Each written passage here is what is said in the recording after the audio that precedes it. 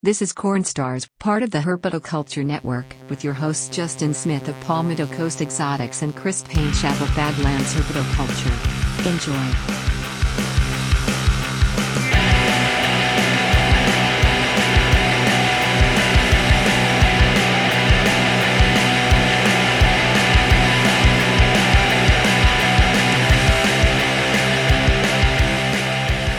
I'm liking the fact that we didn't even plan to coordinate and we're matching, man, with like the hat and the shirts. We're like, we got the whole, we're borderline cult status, you know. I mean, life these days is all about branding yourself, you know. Yeah. Yeah, these Gildans are super comfortable though too. They're not super thick, but they're not super light. Yeah, these are good. Stretchy. I like them. Yep. But here we are. This is episode 7 of CornStars, which is brought to you by blackboxcages.com. Check them out. You need a cage. You need a rack. They've got the goods. Their racks are awesome. Their cages are awesome. We here at the Herpetoculture Network wholeheartedly stand by their products. They are good people. If you need anything from them, cage-wise, rack-wise, hit us up. You can even message me and if you have any questions, and I'll answer them to the best of my abilities. So check them out, Facebook and Instagram, blackboxcages.com, and then Silent Hill Reptiles. Of course, we gotta give our shout out to JT and Mindy, who are doing awesome stuff. They just updated their availability page not that long ago. There's some stuff on there that is so tempting right now that I told JT yesterday, I was like, stop posting stuff for sale, dude. Like, I just don't. He didn't even announce some of it, but I checked their for sale page periodically, and there was some stuff on there that was new, and I was like, dude, you're killing me. It's tough, man. Everything he produces is just great. You know it's healthy. You know it's eating great. Mm-hmm. He's gonna cultivate that experience we've talked about so many times before. You're gonna have feeding cards and lineage, known heads and stuff. It's good stuff if you're buying from him. Yeah, definitely. Wholeheartedly recommend. But another guy that we fully recommend as well, who's producing awesome stuff, and as our guest this round is Mr. Eric Westmorland of ECW Reptiles. What is up, dude? Hey. How you doing, man? Good. It's awesome. We're so excited to have you on. Yeah, man. I've been, ever since we got it in the books, you know, and then the last couple of days, I've just been like super pumped for it. So, well, I hope I don't let you down. I don't think you will, man. I don't think so. There's, the outline that we got together, it's pretty lengthy. I don't know if we'll even get to all of it, but we're going. Yeah, I know. I make these egregious outlines, and I'm just like, we're going to ask all these questions and be here for 4 hours. Do we want to season updates real quick? Yeah, we do that. Going on. Mine is pretty short, I guess. Yeah. So I think since the last episode, the Chinese beauties are out and they're eating. Which is great. They were really easy, which was a relief. I'm really getting into an Asian species. I didn't exactly know what to expect, but 2 of them drop fed, 1 of them tease fed, so they're ripping and roaring. I had my second clutch of corns come out, which was JMG Coral Ghost Pos Het Amel to a Ultramel Motley Stripe Tessera Het Anery, and it turns out the mom was Het Stripe. And I got, out of 14 eggs, I got 13 phenotypes. I did get 2 snow tesseras. I hatched a really neat Ultramel. Looks like it has the red gene, the red enhancing gene, tessera stripe. And it almost looks like it has a mask head. I don't know. It looks like a strawberry milkshake. I don't know what's going on completely. It definitely stands out unique next to the others. I got a stripe Ultramel Anery, which was very exciting. That's a combination I really enjoy. So just super exciting clutch. I don't even know. Not even going to sex them. I leave them alone until they shed and then start going through and find out what they are. I got another clutch due this week and some Leonis, and then I think 2 more clutch corns, and then the pines are going to start rolling out, and gophers are due soon. So anyways, but yeah, Justin, where are you at? I think you had some corns hatching. Yep. So the Ladies Island clutch of my locality project hatched out. This is a same dam as last year, different sire, but both still from the same property. Got 13 eggs, all 13 hatched. None of them have shed yet. I got 1 holdback in particular for sure. This year, I've got. I mean, not compared to Eric there, but like for me, this is the most I've ever produced this year, and I cannot hold on to a lot of stuff. Like I do not have the ability to hold on to everything I'd want to hold on to, because if that was the case, I'd probably hold on to everything for a minimum of like a year. Yeah. So these, I mean, I have one holdback in particular, that one that you said looks like the boogeyman, the Mexican. It's the kukui. Oh, is that what it's called? It's the kukui, yeah. It's got that long blotch and the little hood and has little eyes. Well, as soon as I saw the neck bands, the neck saddles were connected and stuff, I was like, all right, I'll hold on to that one. It's like 10% of the snake is one blotch. It's pretty cool. Yeah. There was another one that kind of looks similar, but I don't know the sexes on any of them yet. Like I said, I'm not planning on holding on to a lot of them. I think I'll hold on to probably a pair. I still have 2.2 from last year. One of those might go to someone who was looking to get their kid their first snake, and so I said, if you guys want a corn, let me know. I'll give you one. Awesome. And that is, I think, the one that I sent her pictures, because it was either that, the 5-gene demon you sent me, or that little horrible ultramel stripe that I wish would just go to hell because it's just demonic. No, that female's awesome. She is awesome. I was like, okay, you're pretty, but and I told my buddy who was like the mediator between this whole thing, I was like, she's on the table, but I will say if it's a kid, she's going to get away from her because she just jumps out of the tub. Like that is a particularly wiggly animal. Yeah. So I was like, it's probably not ideal, but it sounds like the Ladies Island one is the one she wants. So nice. We'll roll with that. But and what a gorgeous first animal to have too. A natural classic type, just beautiful locality. I took a picture to send to him, and I was like, man, that thing's looking good because I had the flash and stuff. I was like, oh, if I want to part with it, but I will. I need to. It's just I'm at that point where I have so much stuff that I would, if I could hold on to it, I would. But there's some things where it's like I have to really decide what's non-essential personnel and what isn't, and it's hard, man. It's so hard. So that's those hats, that's the problem. It's like I'm at a point where I do need to like cut back on some things, but it's like everything I have is pretty choice in terms of like why I have it. Like there's a reason I got it, and there's a reason you sent it to me. Like there's things that you sent, it's tough. So those hatched, Dion's hatched. Those are already like 5 meals deep on some of them. The Ladies Island to Ghost Tessera clutch, that's due to hatch, I think, this weekend, hopefully. I pulled them out of the incubator. They're sitting on the shelf with my little camera in front of it so I can watch them at work. Oh, that's fun. And then my blood red pied pair, she's going to drop literally any day now. She dropped a slug the other day, and now there's only a little bit left. And nice. That thorn scrub pair dropped, so got 5 clutches from that, and then I got the Baird's clutches that are in the works, incubating, and we'll have a lot of babies here soon. It's a lot, man. Yeah, you got a lot working. Not nearly as many as Eric, though. I mean, I think a couple weeks ago I messaged you because you were just posting clutch after clutch after clutch. I was like, dude, how many of those things are you freaking cranking out on an annual basis? I think you said something along the lines of like 300.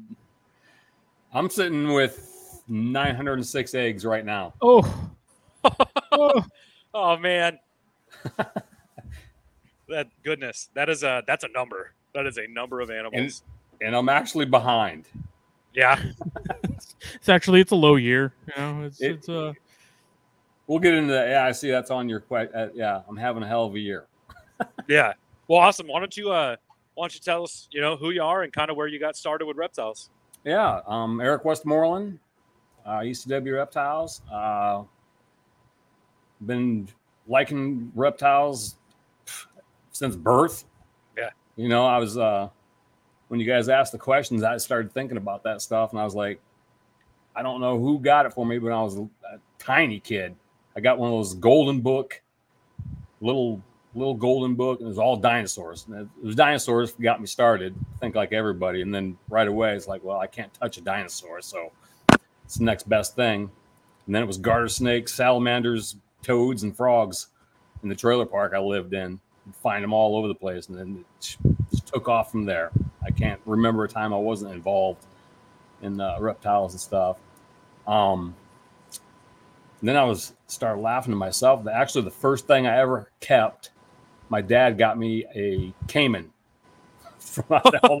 Back in the day, all the pet stores just had caimans and alligators and stuff that. And that was, I'm like, wow, you know what? That was the first reptile I ever had, was a caiman. And of course, it didn't live much past a month, I don't think. I don't remember. Swinging for the fences on that one. Yeah. Started at the top, absolutely. Sometimes that works for people. You start at the top and you work your way down. So you start out with king cobras and caimans, and then you slowly work your way down to balls and kings and corns and stuff like that. You don't want to go too quickly. Yeah, but like I said, I mean, ever since I was born with that gene, I guess it's funny, and that just followed me through all the way up to now. I was like everyone else. I wasn't allowed to really keep anything without legs, I should say. Yeah. That's why I tell all my customers now, or my little kids and stuff. I was like, get something with legs. That'll get you into the door at least most of the time with mom and dad. Yeah. Do you remember along that journey what the first species was you bred? That would have been later in life. That would have been 1991 or 2, and it was king snakes, Cal Kings. Nice. Yep. That's fun. Wasn't I went to, let's see, like I said, I was just always into reptiles and stuff.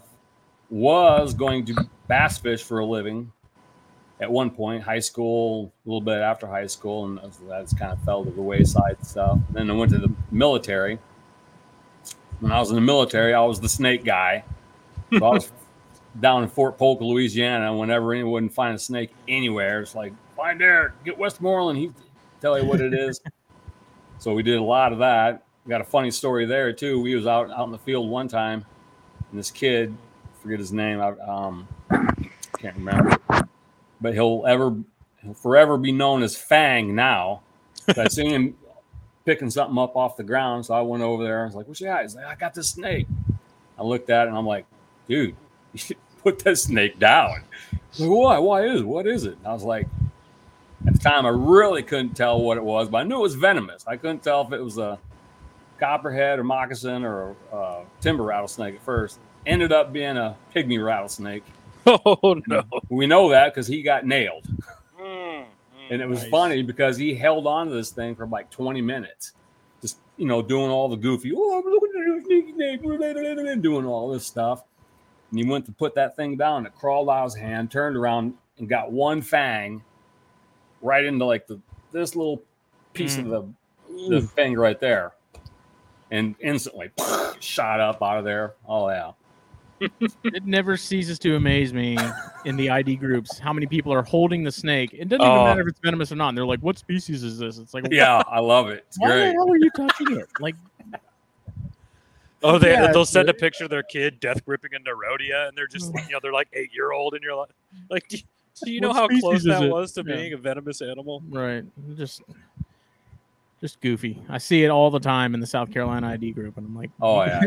What are you doing? Like, even as a kid, knowing, like, my parents knowing that I was into snakes, they were like, if you don't know what it is, don't touch it. And I was like, yeah, that makes sense. Yeah. I even told my kids that when we were growing up, we'd go to areas where Massasaugas are at or timbers are at and stuff. And I was like, just check with me first. You see a snake, yell out snake, and we'll check it out, and then we'll, whatever. But anyways, I got out of the military, and then that's actually moved back in with my mom for a few months. And then she was okay with keeping snakes for some reason to that point. And then I met my wife, and she actually got me my first reptile, and I think it was just an anole she brought home from Texas, I think. Nice. Yeah, and then like back in those days too, it was how everyone is, get this, get that.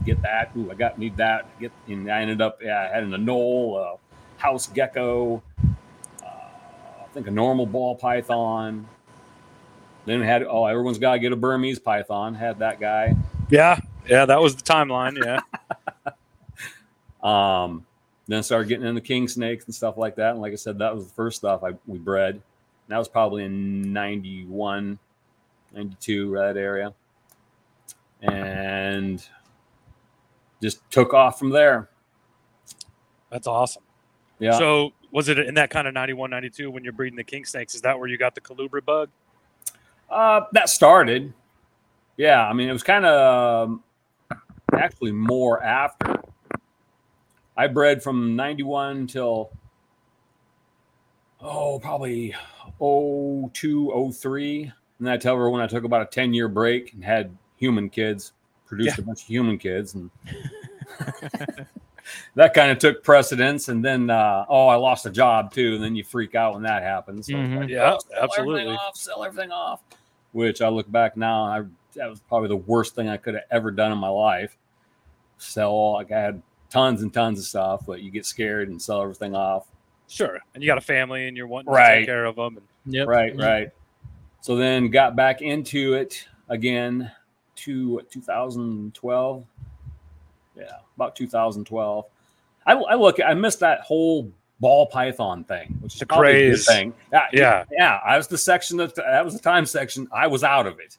Yeah. And really didn't pay attention. So it's probably a good thing I didn't, Otherwise, I'd probably be with all the rest of those guys, which that's not a bad thing. I actually have, seriously, I think 6 ball pythons just to make blue-eyed loosies, and that's it. Those blue-eyed I'd Lucy's. call it a wave, but it's more like a tsunami. Like the Yeah. ball python wave. Oh, yeah. Oh, yeah. But Yep. but it took this hobby and made it something that it definitely Yeah. wasn't before. Absolutely. That's what I tell everyone, too. Everyone always comes down hard on the ball python, the ball python breeders, and I'm like, Yeah. look, we all like snakes. Yeah. We all like reptiles. It don't matter what it is. Yeah. But Tiger Woods, love him or hate him, made everybody love golf. absolutely. Tom Brady. Yeah, Tom Brady. Ball pythons are a very interesting species, and Oh, yeah. there's a lot people do with them. But yeah, I mean, you're right. It made this huge difference. Companies coming up that develop new products that we use today, thermostats, racks, stuff like that. Yep. All of it. It's a lot of that technology is because of the necessity seen in that huge ball python industry, really. Right. Yeah. And actually, let's see, I had ball pythons, and me and a handful of guys up here were breeding ball pythons just to have captive bred ball pythons. Mhm. Everything was wild caught coming into the pet stores and stuff, and just covered in ticks and thin as a rail and everything else and stuff. So we were doing that. And I remember getting some animals in that I was on the phone with Tracy and Bob Barker talking over, and they didn't know what it was, but it looked like on the top of it, someone took an eraser. So it had like pied markers only on the dorsal going down. And then, like I said, I sold all that stuff off. Huh. Interesting. Yeah, that is sort of the one thing that does amaze me when it comes to balls and even corns and really anything else that has a ton of morphs is just the fact that it's how it started from normals and just over time in a very short span of time in the grand scheme of like evolution in time and things like that. Like the fact that we've gone from in 30 years from what we had to where we are now, and that there's no signs of it stopping. It's mind blowing. Like it really is just unbelievable. Yeah, especially corn snakes. What is that? Mid 70s, people breeding them, starting to get more into the hobby. I think I don't remember the exact year, but I think it was in the late 70s when albino started popping out in the anneries. 60s. Was it 60s? Wow. Yeah, somebody just posted a picture. It was the original picture of Mitchell's first batch of albinos from 1962. That was on that Old School Herpers site. Someone posted that. Oh, wow. That was really cool. Yeah. That's something else. That, yeah. And it's people are still making world firsts, right? Oh, yeah. Like every year you hear about somebody that's got either a new gene or they've kind of dissected a gene and found that it had multiple parts to it. Look, it's a world first, this combination. And now we're in the 6-7 gene mutations where it's still visible, just doesn't look like a gummy worm. Right. It's amazing. So, if you were looking at your collection, what all's in it, and if you want to take some slow time and talk about the specific species of Pitiovis that you're working with, that's fine too. Okay. Or Bairds. I love my pits, man. I always Yeah. have. In fact, when I got back into it, I was thinking about just doing pits. Yeah. I always had this perfect business name. I was like, Perfectly Pits. Be freaking cool, That's awesome. But yeah, So pits, I've got San Diego's. I got to step back here. I wanted to get bull snakes, but I'm in Illinois and I'm real close to Iowa. In both states, I need permits to have them because they're native. Yes.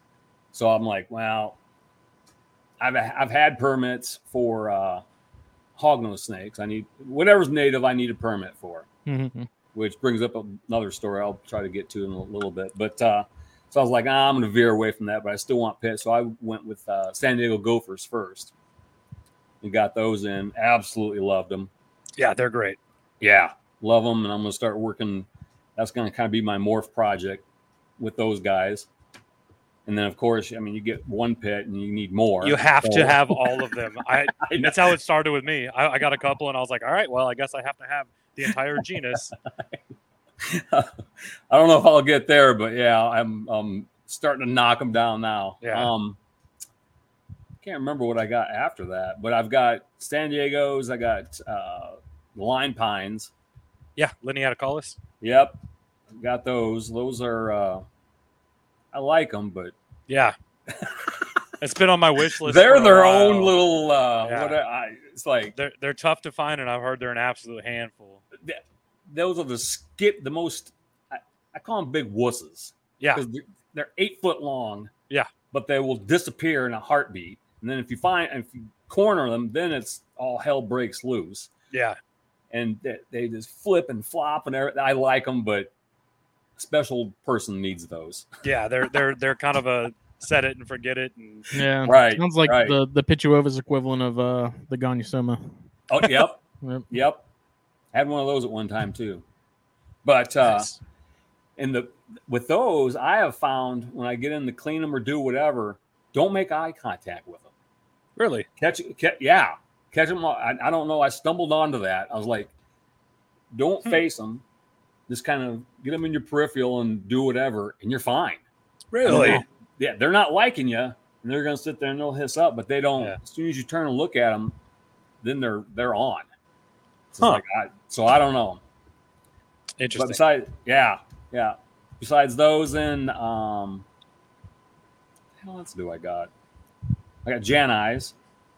Yeah, that's. I mean, the best species of snake on the planet. Yeah, I love them. They're great. I got a story there too. I got my originals from Andy Reeves. He works at the Omaha Zoo. I traded him some cockeye. Oh, so I had the original pair. I had two. About 2 years in, my female got loose. Oh man, gone. She somehow made it out of my snake room and was gone. So I was like, all right. Finally broke down, told the wife. She's like, well, we got to get another one. I'm telling. That's not the response I would have gotten. Oh no, we're good. We're good. My wife's all in.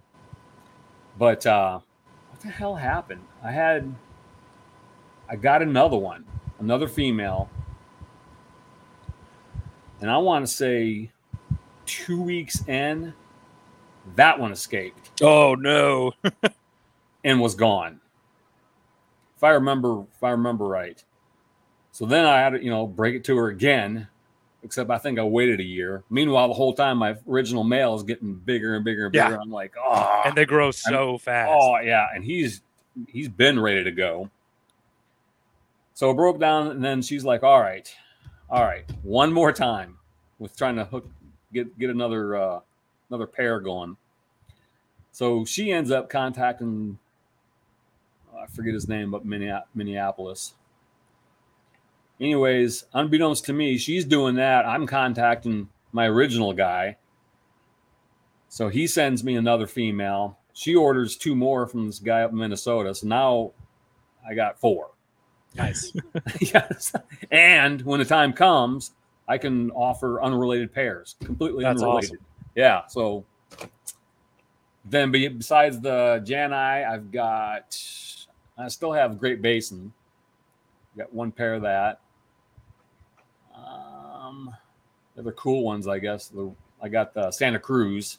The Pomilis? Yes. Those are weird snakes too. You're like the only person that has those that I've ever heard having a pair. Yeah. Well, heard about them always forever. Actually, the guy that I got my line pines off of Chad Fowkes. Okay. And he was up at Sewerfest in Wisconsin. And the time that he sold me those, he was getting some Santa Cruzes in. And that was the first time I'd ever seen them. The guy came, dropped them off. Well, then 2 years ago at Tinley, it was on Sunday, we were making our final rounds through Tinley, running around there, checking on stuff. And one of the vendors said, hey, knew I was looking for some gopher snakes. I was actually looking for some Cape gopher snakes, which I have too, finally. So do I. Yeah. That's another one we'll talk later because that's okay. They're a thorn in my side right now. But he's like, what's that guy? Steven France. He's like, hey, I got a guy. He's got a cooler under this table. He's got some gopher snakes that he's, looking to sell and stuff like that. So he come over and lo and behold, I was like, here's these Santa Cruz. I'm like, oh, like crap, man. You gotta be kidding me. I've already spent my budget for Tinley, but yeah. All right, let's go ahead. That's badass. I got those in. Weird snakes. Are they? Yeah, I know they're tiny. I was going to say, being an island insular subspecies, I'd imagine they're considerably smaller than a lot of other pits. Oh yeah, yeah. Just posted a picture. I took them out in the yard. I took one of the line pines and one of those and put them together, just for size comparison. And I saw that. Yeah, it's crazy.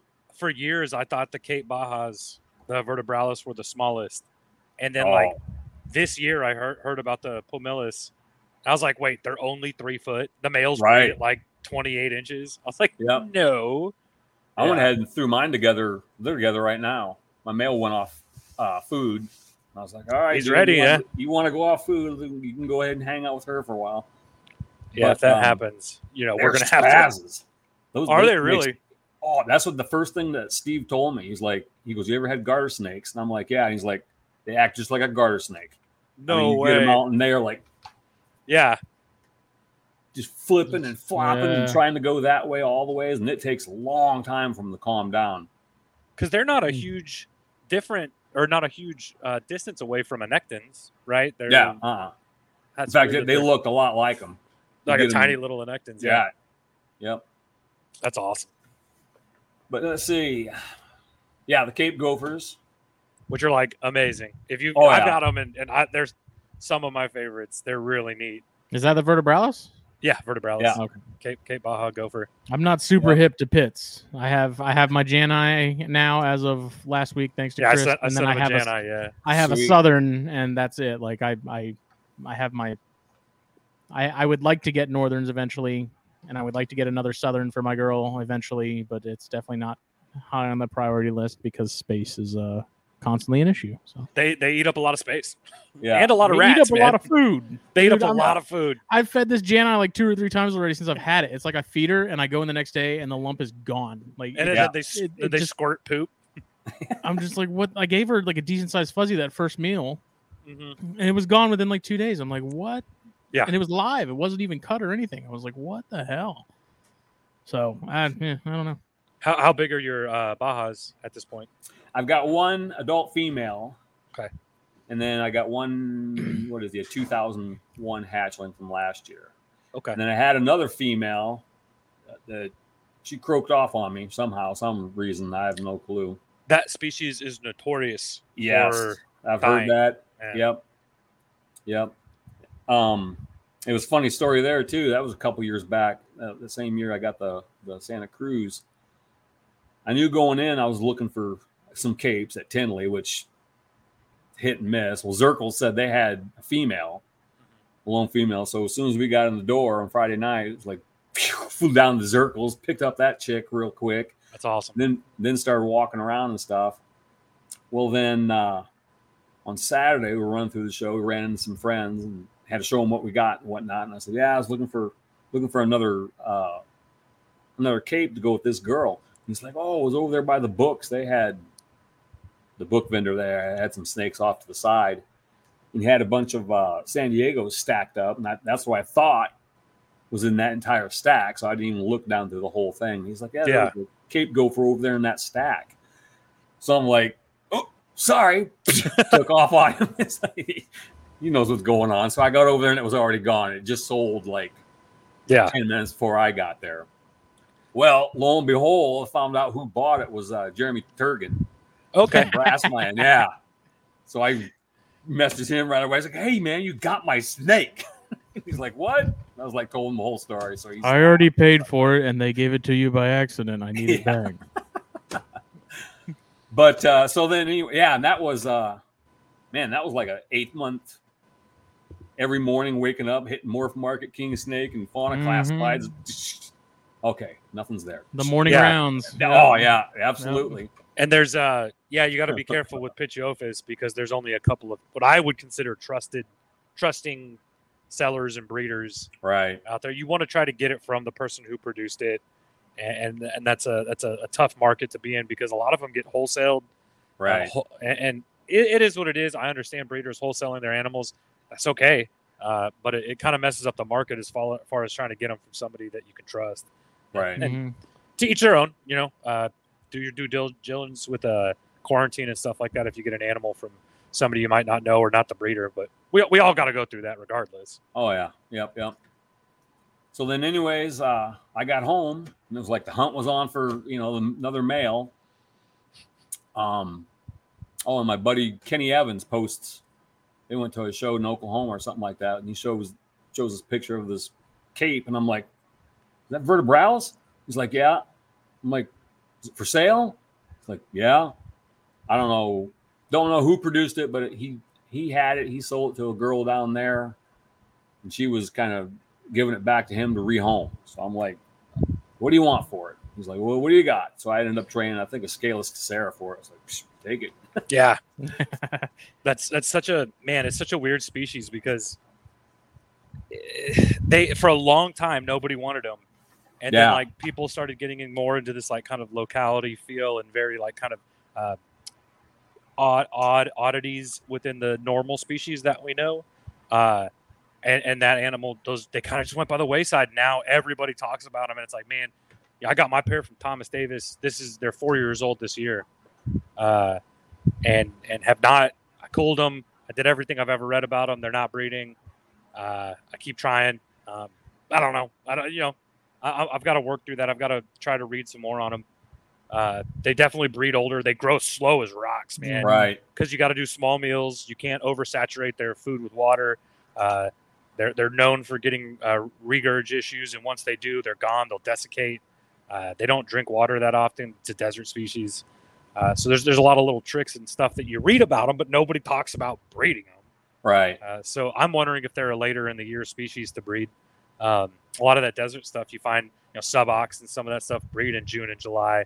I wish there was a little bit more out there to read on them, but probably because it's rainy season down there and stuff. Yeah. The desert, ain't it? Yeah. That's, even here in West Texas, it like just started raining. The mountains just soaked the last couple of weeks. And then, I was there for half a week or a week not too long ago, and it was dry as bone. It was ridiculous.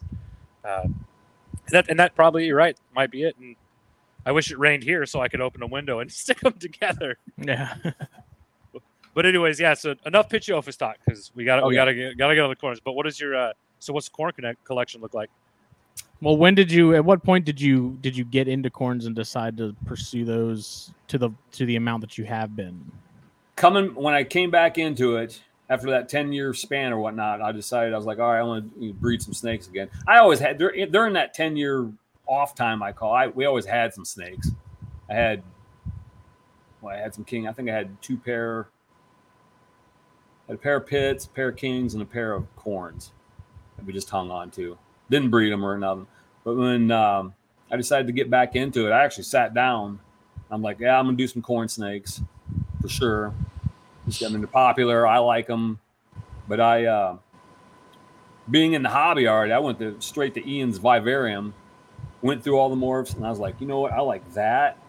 I like that. I like that. And that. And I kept it. Like 5 different morphs. And I was like, I'm going to work with that first instead of running out and grabbing just whatever I could. Yeah. And got into it. So that was 2012 probably. Started amassing the the collection then. The herd. Yeah. Does it mean you're breeding full time? Yes, first year. Wow. Awesome. Yeah. That's I got to the point I could pay for health insurance. So I was like, let's do it. There we go. Yeah. that's actually. I mean, I have Obamacare, and that's a pretty fair measuring stick. It's like if you can afford that. Yeah. Because I don't know, mine ain't cheap. I don't know about anybody else's. No, it ain't cheap, and that's a whole different story. We can. It's like as soon as I can cross that threshold, like there ain't any other bill aside from my mortgage that I got to worry about. Because if I can afford that, then we're good. I worked at I worked at FedEx, unloading trailers and stuff. And it's like I told them guys out there, it's like I'm working this job for insurance, but I need insurance because I work this job. Yeah. And I was always busted up, man. I don't know how many times I broke stuff and but 2012, that's when we started the corns up. And those original morphs I picked I liked caramel, still for the most part same thing. I love caramel, I love strawberry, cinder, Sunkissed, gotta have Sunkissed in there. Sunkissed is it's a great gene and it's such a good multiplier. Right. Honey, man. I'm a honey guy. That's my jam is honeys. I equivalent Sunkissed almost like the clown gene with ball python. You get that it just does things. Yeah. Yeah. I Absolutely. love that it does different things with different morphs too. Right. You can make shatters with cinder and it's just Sunkissed is good. Yep. So as far though as in terms of like with the amount of animals you produce, how do you go about choosing what you're going to pair in a given year? And like that's I mean, when you have that many, like the logistics behind that is just it's freaking mind blowing. Like how do you navigate that year to year? That starts right now. Yeah. I mean, even I use up a whole notebook for the pairings and whatnot, and I keep track of everything in there, and that whole notebook just stays together. Then now I'm going through there and putting sticky notes on it. All right, keep 1.2 from this, maybe keep 2.2 out of this one here. Look for this on this clutch, and setting myself up for the next on what I'm going for on down the line. And I've only got, I want to say in my entire collection, I've only got 200 snakes total. Oh, wow. Probably 115 are corns. And then everything else is whatever. I think I counted up 22 or 23 different species / subspecies that I'm working with all together. Yeah, because it's like every week he's posting like 3 more clutches, and I'm like, mother of God, where does it end? He's like, how does he do it? Like, he must have like an entire room that's just a giant incubator. I do. That's how I incubate too. Yeah, I know that's one of your questions on there. It's all the room that bit me in the butt this year, though. I got 2 8x8 rooms in the back of my garage. I made one years ago that started it, and I had to add on, put another one on there, and there's a door between them. And I use them both right now. The one I use is a cold room to brumate everything. Yeah. I just pack everything in there and shut that door, and I keep the other room warm. And I keep that room, generally, it's always between 77 and 84. And that'll fluctuate up through the day. And I got 2 space heaters in there and an air conditioner, and they run constantly back and forth. I always keep the one on, backing the other one up all the time. I won't nice. I never risk it. Yeah. Horror stories there. And yeah. Mm-hmm. Yeah. And just, I do it that way. Well, this year, we had basically a normal spring. We've been used to the snow melts, and next thing you know, it's 80 degrees outside. Yeah. And this year, we've had a spring. It started off in the 30s and the 40s, went to the 40s, the 50s, 50s and 60s, and on up the way it's supposed to. Well, I didn't adjust anything, so my cold room or my room was down probably about 2 to 4 degrees cooler than normal. So that backed everything up this year. I've usually got 12, 13, 14 clutches hatching by now. And I've got 1 clutch of corn snakes and 1 clutch of house snakes That's the only thing. I'm running 2 to 3 weeks behind schedule. Yeah. That lower incubation is going to kind of suck right now, waiting, but it's also going to get bigger babies. So that's not I have not found that bigger babies eat better. Some people think that if you incubate them a little longer, a little cooler, they're definitely bigger. But I also think that can lead to drowning in the egg easier. There's a couple in between. I incubate like dead nuts at 81 in an incubator. It's been pretty perfect the last few years. So yeah, this year usually I average between 80 and 82 most years. This year I'm looking at 77 to 79. Yeah, so you're like 75 days to hatch, 78 days. Exactly. Most of my stuff years past, it's always been 55 to 65. Now it's 75 to 80. Yeah. And this is the first year for that. And I had a weird year too. I had like 7 females this year that just didn't take or reabsorbed. Yeah. And I'm like, what? Usually I have like 1, but I had like 7 of them this year. In fact, I had 1 lay today and I don't know, because the time comes for them guys to lay. I'll give them a week after that. And it's like, I put whatever the first male I want back in there with them instantly. And I was like, we can try this again. You're either going to chase the eggs out of her or you're going to get the job done this time. Yeah. And I had one of them today gave me 26 eggs. And, holy cow. Yeah. And she was the last time she was paired up was 15th of May. Yeah. 26 eggs. That's a big clutch. That's big. Yeah. I got a pair of caramel sisters that each one of them give me 30 plus every year. Ooh. Yeah. And that's enough. I got another one. She hasn't laid yet. And I don't know if she had. I posted a picture of that a while back. I was like, if you want to see a fat snake, here, this is fat. Don't get, because I don't know what she did. She didn't. So I've been feeding her, pounding her food and stuff. Like, come on. She didn't produce, but she gained all the weight. And once they have it, it's almost impossible to get off. It's crazy. The females will hold weight for years. Yep. We had a friend of mine. We went over. They're ball python breeders, and they had this snow. And we went over. And I have never seen a corn snake so obese in my life. I kid you not. It was about as big as around with my forearm.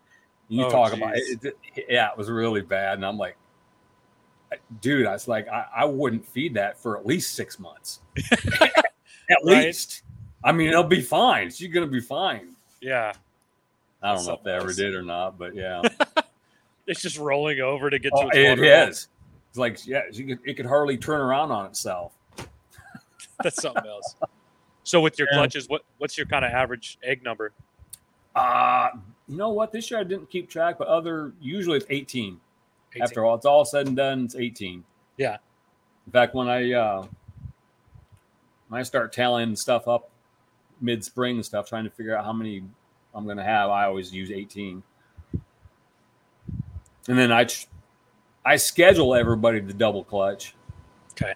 As well, and then I make that call when the time comes. Not everyone's going to.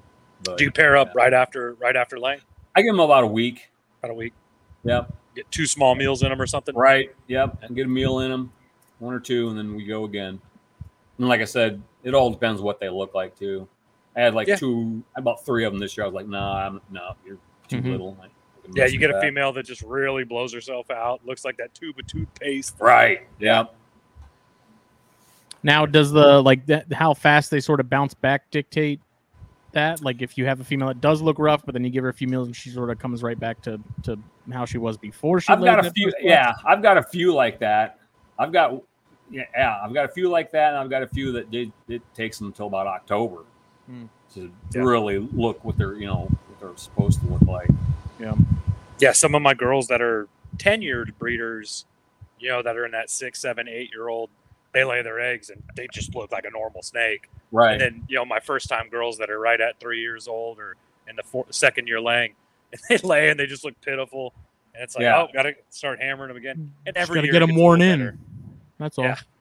Every year it gets a little better, it seems like. Yeah.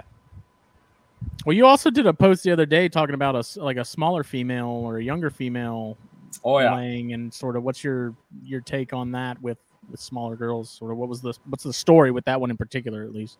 It's what I tell everybody. Biology dictates whether they'll get gravid, and if they become gravid, it'll dictate egg size and clutch size. Yeah. I'm notorious.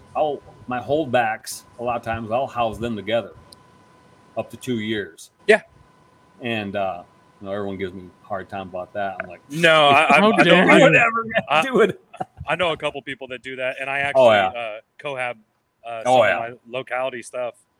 I've done it with corn stew. If they're maybe separate during feeding, or if they're tongue feeding, I've never had a problem with it. That's what I always tell everybody too. I was like, you got to watch out when you're feeding. Yeah. I've talked with a few guys. I was like, I don't know if a snake would leave a hiding spot. Food and water was given to him every single day. Yeah. Out in the wild. You know what I'm saying? If you're going to lift that thing up and hand them something, I don't think they'd leave. Yeah. But doing that, sometimes it happens. I don't get stuff sexed correctly. And at that 2-year mark, I'm cleaning and feeding and doing whatever, and I'll pick a girl up, and it's like, uh-oh. Well, hey, what? And then the game's on. It's like, all right, who's the guy? Who's in here? I learned that a long time ago. That's how that all started. But yeah, that girl I posted, that happened this past year. And I posted on that thing that she was 200 grams. She was more like about 160. Mm-hmm. Yeah. And she produced 8 eggs. Wow. Nice. Yeah. And the thing about those young girls too, it's like they bounce back 1,000 times faster. I hate to say it, but being the old guy, but younger, faster, better. They just bounce back. They're resilient, and it's like, and they're a little bit more copacetic to that quicker feeding. You hit them once with a small mouse, 3 days later you can get them again. 3 days later, and by no means I'm not saying power feed your animals, but when a female that's small like that lays, I love rat pups. Just hammer them with rat pups. We got a local guy that's breeding rats now, and I told him, I was like, hey, whenever you have a clutch of pinkies, I'll take the whole clutch, every single one of them. And he brought over 34 pinks one night, and it was right after some females laid. And I just put a little deli cup in each of the females and put 2 or 3 rat pinks in there. And oh my gosh, the especially with the live pinks, I don't know what it is. I don't feed live. To some extent, I can't because I'm allergic to the world. Oh, okay. So I'm allergic to mice. I'm allergic to aspen. He's allergic to everything. I'm allergic to everything, except for sunshine and happiness. That's why I'm down here in the great city of Corpus Christi, beer. Texas. Beer. I can drink a lot of beer. But yeah, man, the feeding response on those young females, the speed at which they bounce back with those fatty meals, it's like they're just chomping down on hamburgers. Right. Yeah, it's great. The first time that I had a young female become gravid too, I was freaking out. I'm like, oh man, what I remember someone posted a pic of a wild caught corn. And they were holding it up, and it was so little you could see the eggs. I mean, count them. Yeah. Just boom, boom, boom. It had 6 of them. And they were just holding it up like this. So I contacted him. I was like, how big was that snake? And he's like, if this thing was 170 grams, it would be big. Wow. It was tiny. Mm-hmm. And I was like, well, all right. And then we let it go. And lo and behold. Now, I don't go out of my way to breed them that young. No. At 2 years, I'll look at them. Yeah. And a lot of times I've done it in the past.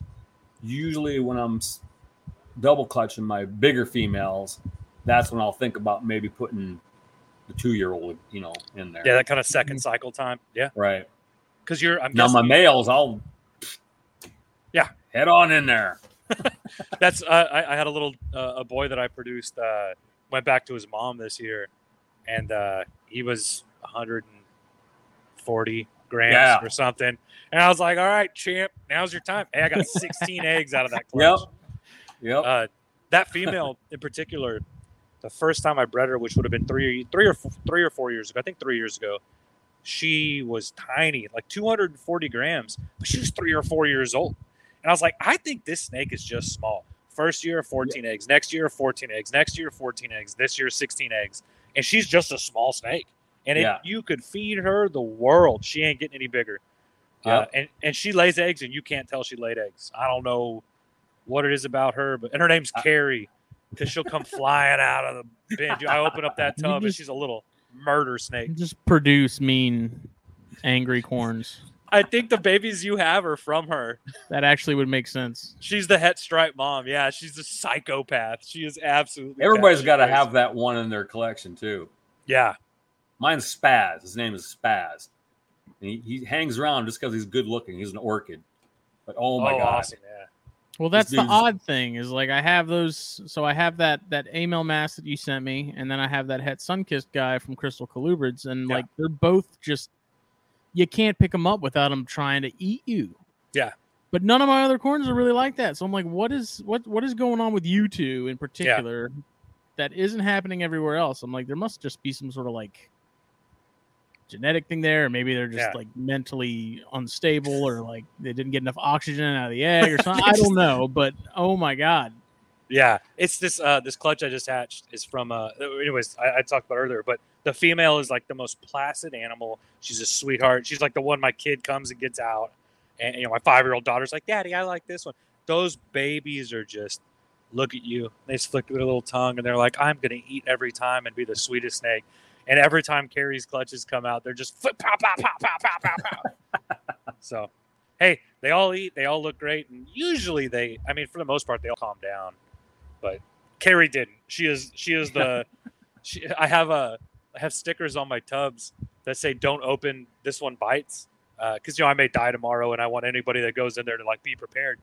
So like, I'd like to leave that a surprise for the people. That is like just a little thing that says "Good luck" on the door. Let's play a game. Just gonna make a video that wearing the jigsaw mask. Like, but my Everglades rats have a sticker on it, and my male black pine. His name is Vrag, which is Satan in Croatian. I can mess with him. I don't know. Me and him have like an understanding. And then like my O3 have that on their tubs, because you just don't know when you're Chinese beauties. You have no idea what you're going to get from them, and they're so fast. You are going to get bit. Yeah. You're going to. It's not. You open it with a hook, man. It's like a venomous animal. They are 110% on when they're on, or they're just sitting there like a puppy dog. But Carrie's the only corn snake that has that little tag on her tub.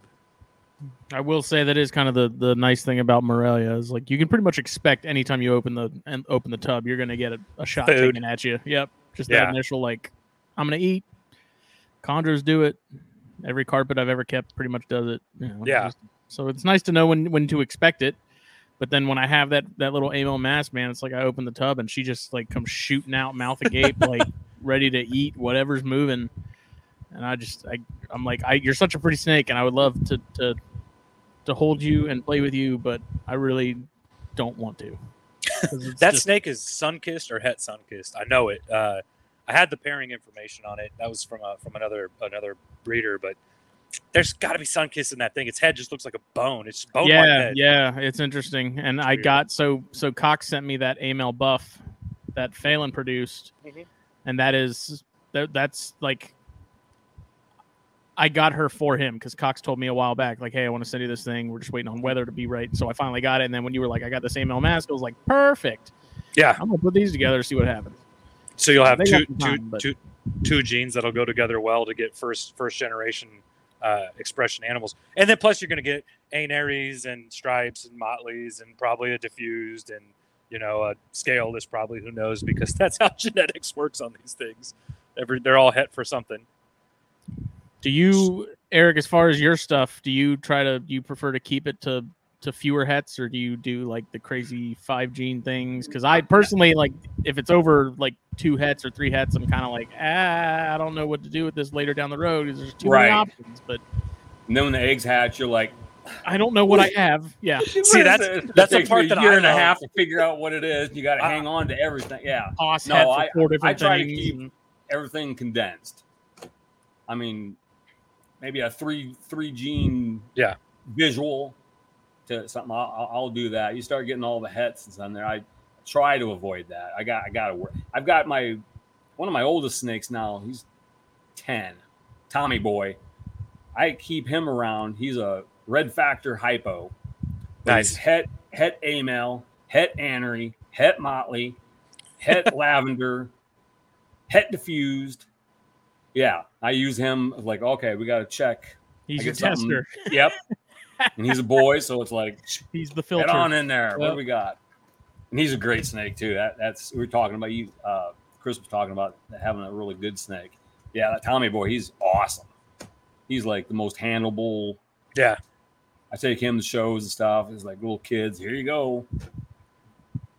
Yeah, having those in your collection. Oh yeah. It just can ease the mind of a parent. It can get a kid that is maybe on that little verge of, I just don't know. Yeah. And it could teeter that scale that may be a lifelong passion. I hold back even all his normal babies. I hold all those back for little kids at shows and stuff who want to get their first snake, because I know all his kids are that way too. I usually just hand him a rhino rat. Like, here you go. Yeah, which is not an animal that looks like it's going to be as calm as it is. That dude, there's like, I know I say it like every episode of every podcast, but they are just the best. They're better. They're better than Janai. I'm going to say it. I don't know, man. Janai are pretty special. But I've heard people talk about Janai, Pituophis depii Janai, being fussy snakes. And every time I hear that, I'm like, you're keeping them too hot. You're keeping them too hot. I keep mine at 78. And geez, if they breed every year. Okay, so I do the old school method that I read back in Reptiles magazine, I think it was, where you pair them up in December and you leave them together and then they produce eggs. And my baby's hatched, oh goodness, a month and a half, 2 months ago or something. Mm-hmm. And so that they breed during the winter. But it's still on schedule with other North American stuff. That's and because they have a longer gestation, it seems like. Mm-hmm. Next year, I'm going to try something different, because my first year I produced 7.2. This year I produced 5.1. So I want to see if brood mating the male gives me a different sex ratio, because I don't know.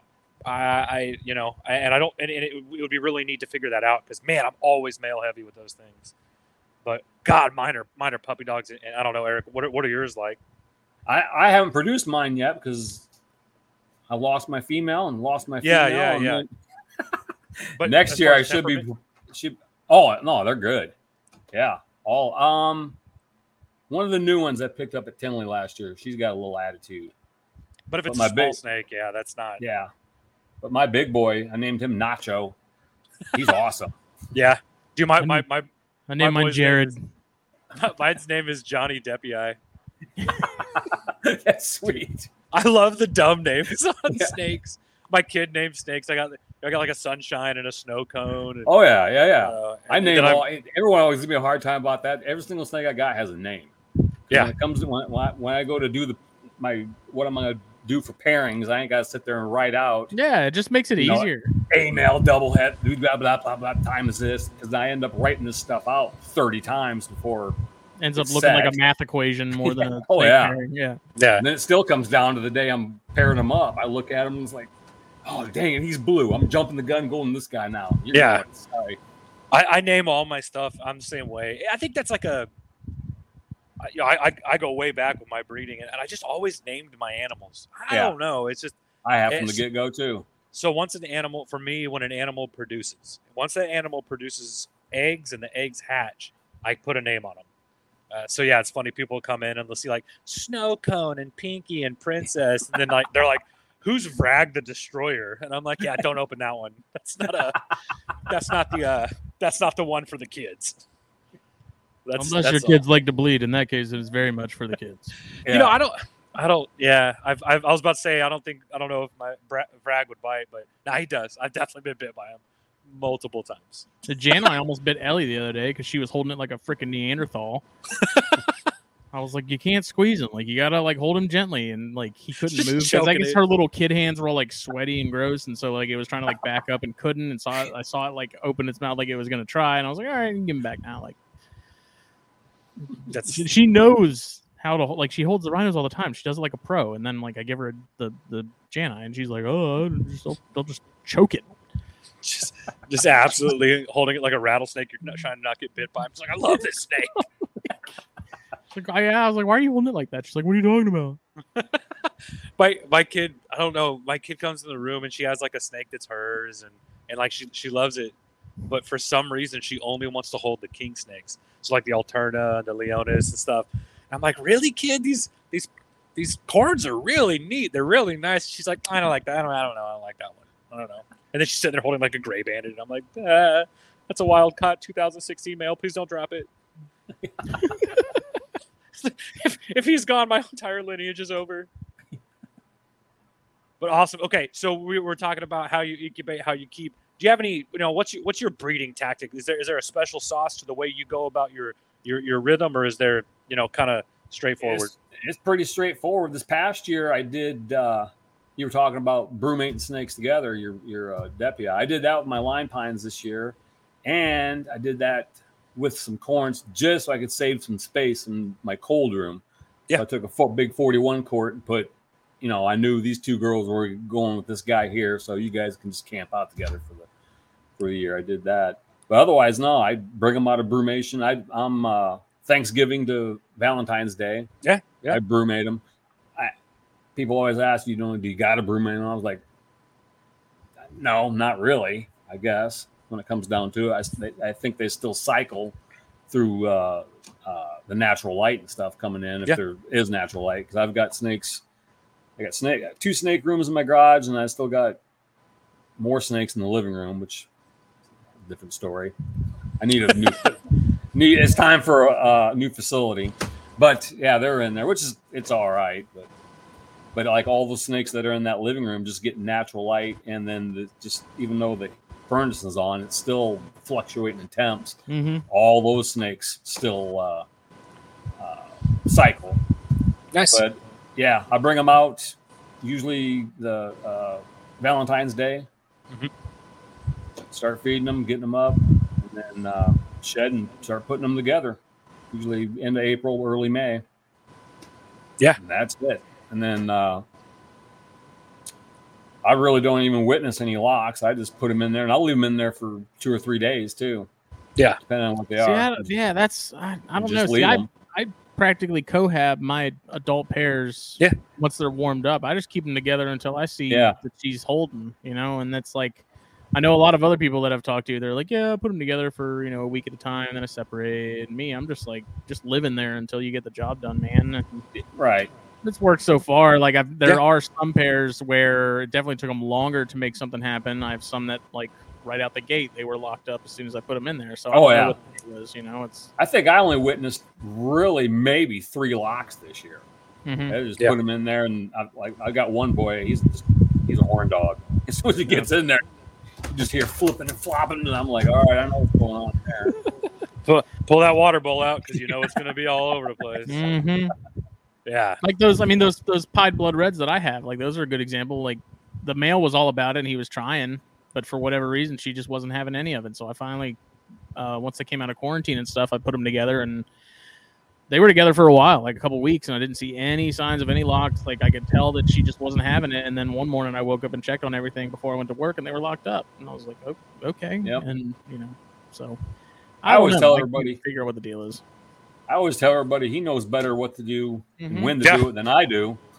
Yeah, they got to picking up on the pheromones and whatnot, Yep, that was how I did it with green trees, man. It was like the male's gonna know when she's good to go.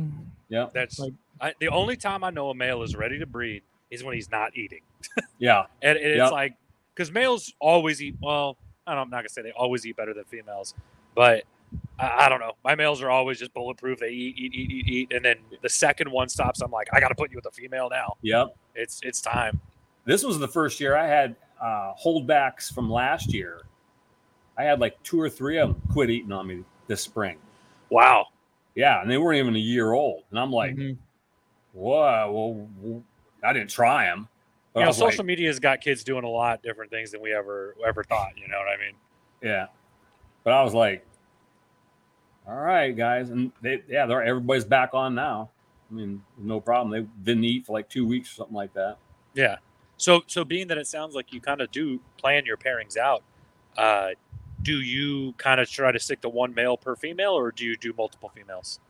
I try to get one male, no more than 3. Okay.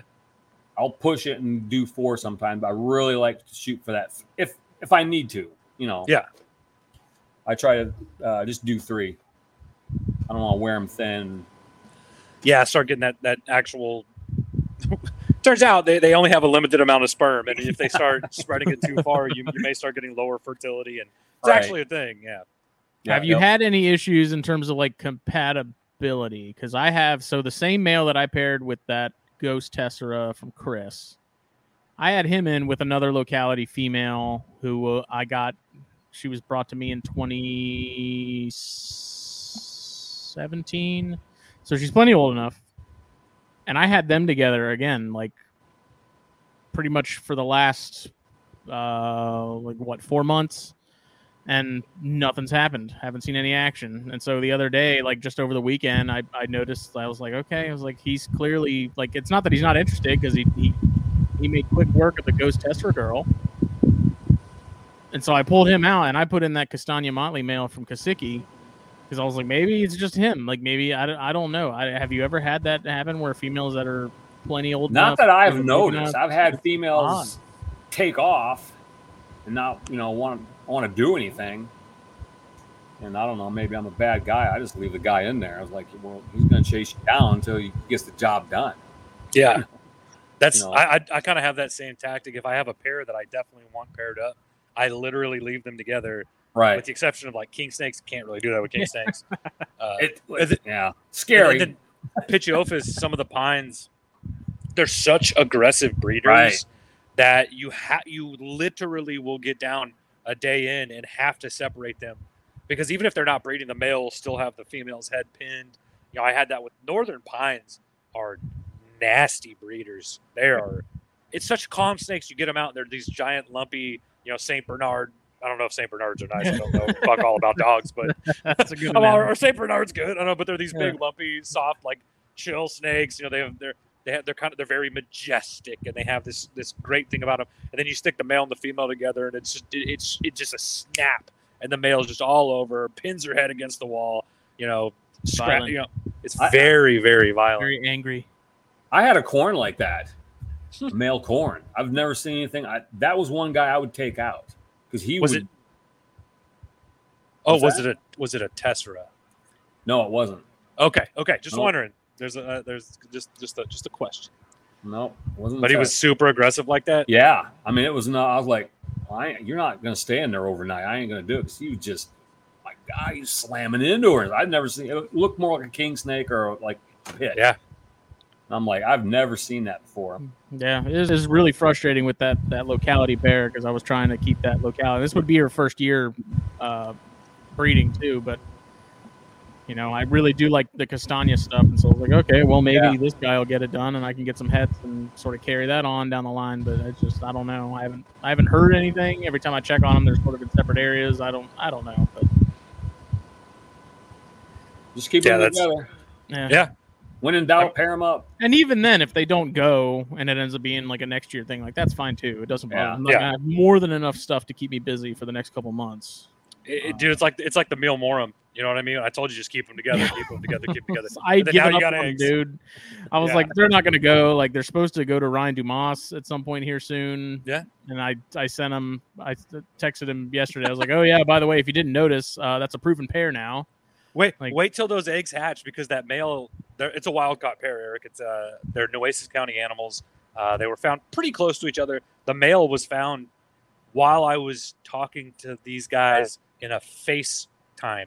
Right, we were FaceTiming. You were driving, right? Yeah, I was driving. We FaceTimed. I hung up the phone. I got back on, and I had a male thorn scrub rat snake in my hands, and he's aberrant. He's got a real weird bone pattern to him. So I sent him to Justin, and they bred this year. I want to see what those babies look like, because they're weird. I don't know. It's a funky. That could be the next thing. Look at you, Justin, over here with the new morph, right? Let's go. And of course, I sent a picture to Montrose, because Montrose is the big locality guy, and I was like, these things are really just grumpy snakes, but they finally made something happen. It was a small clutch, but big eggs, kind of like what we were talking about yesterday. Huge Chris, eggs, yeah. Something about those desert species where it's just smaller clutches, but massive eggs for their size. Just, I don't know. It's interesting. Yeah, my Clayburgh bull snakes last year laid 6 eggs that were massive. I mean, bigger than chicken eggs. And then my Kankakee bulls this year, she was a foot smaller than the Clayburgh bull. And I waited till 4 years to breed them. I had some complications with her at 3, but that's something else. She laid 14 barely the size of corn snake eggs.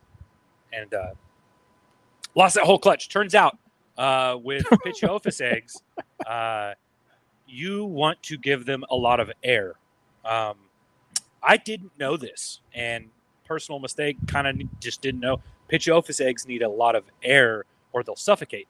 And so I do a sealed system on all of my eggs, and then at 45 days, open up all the holes I have taped off.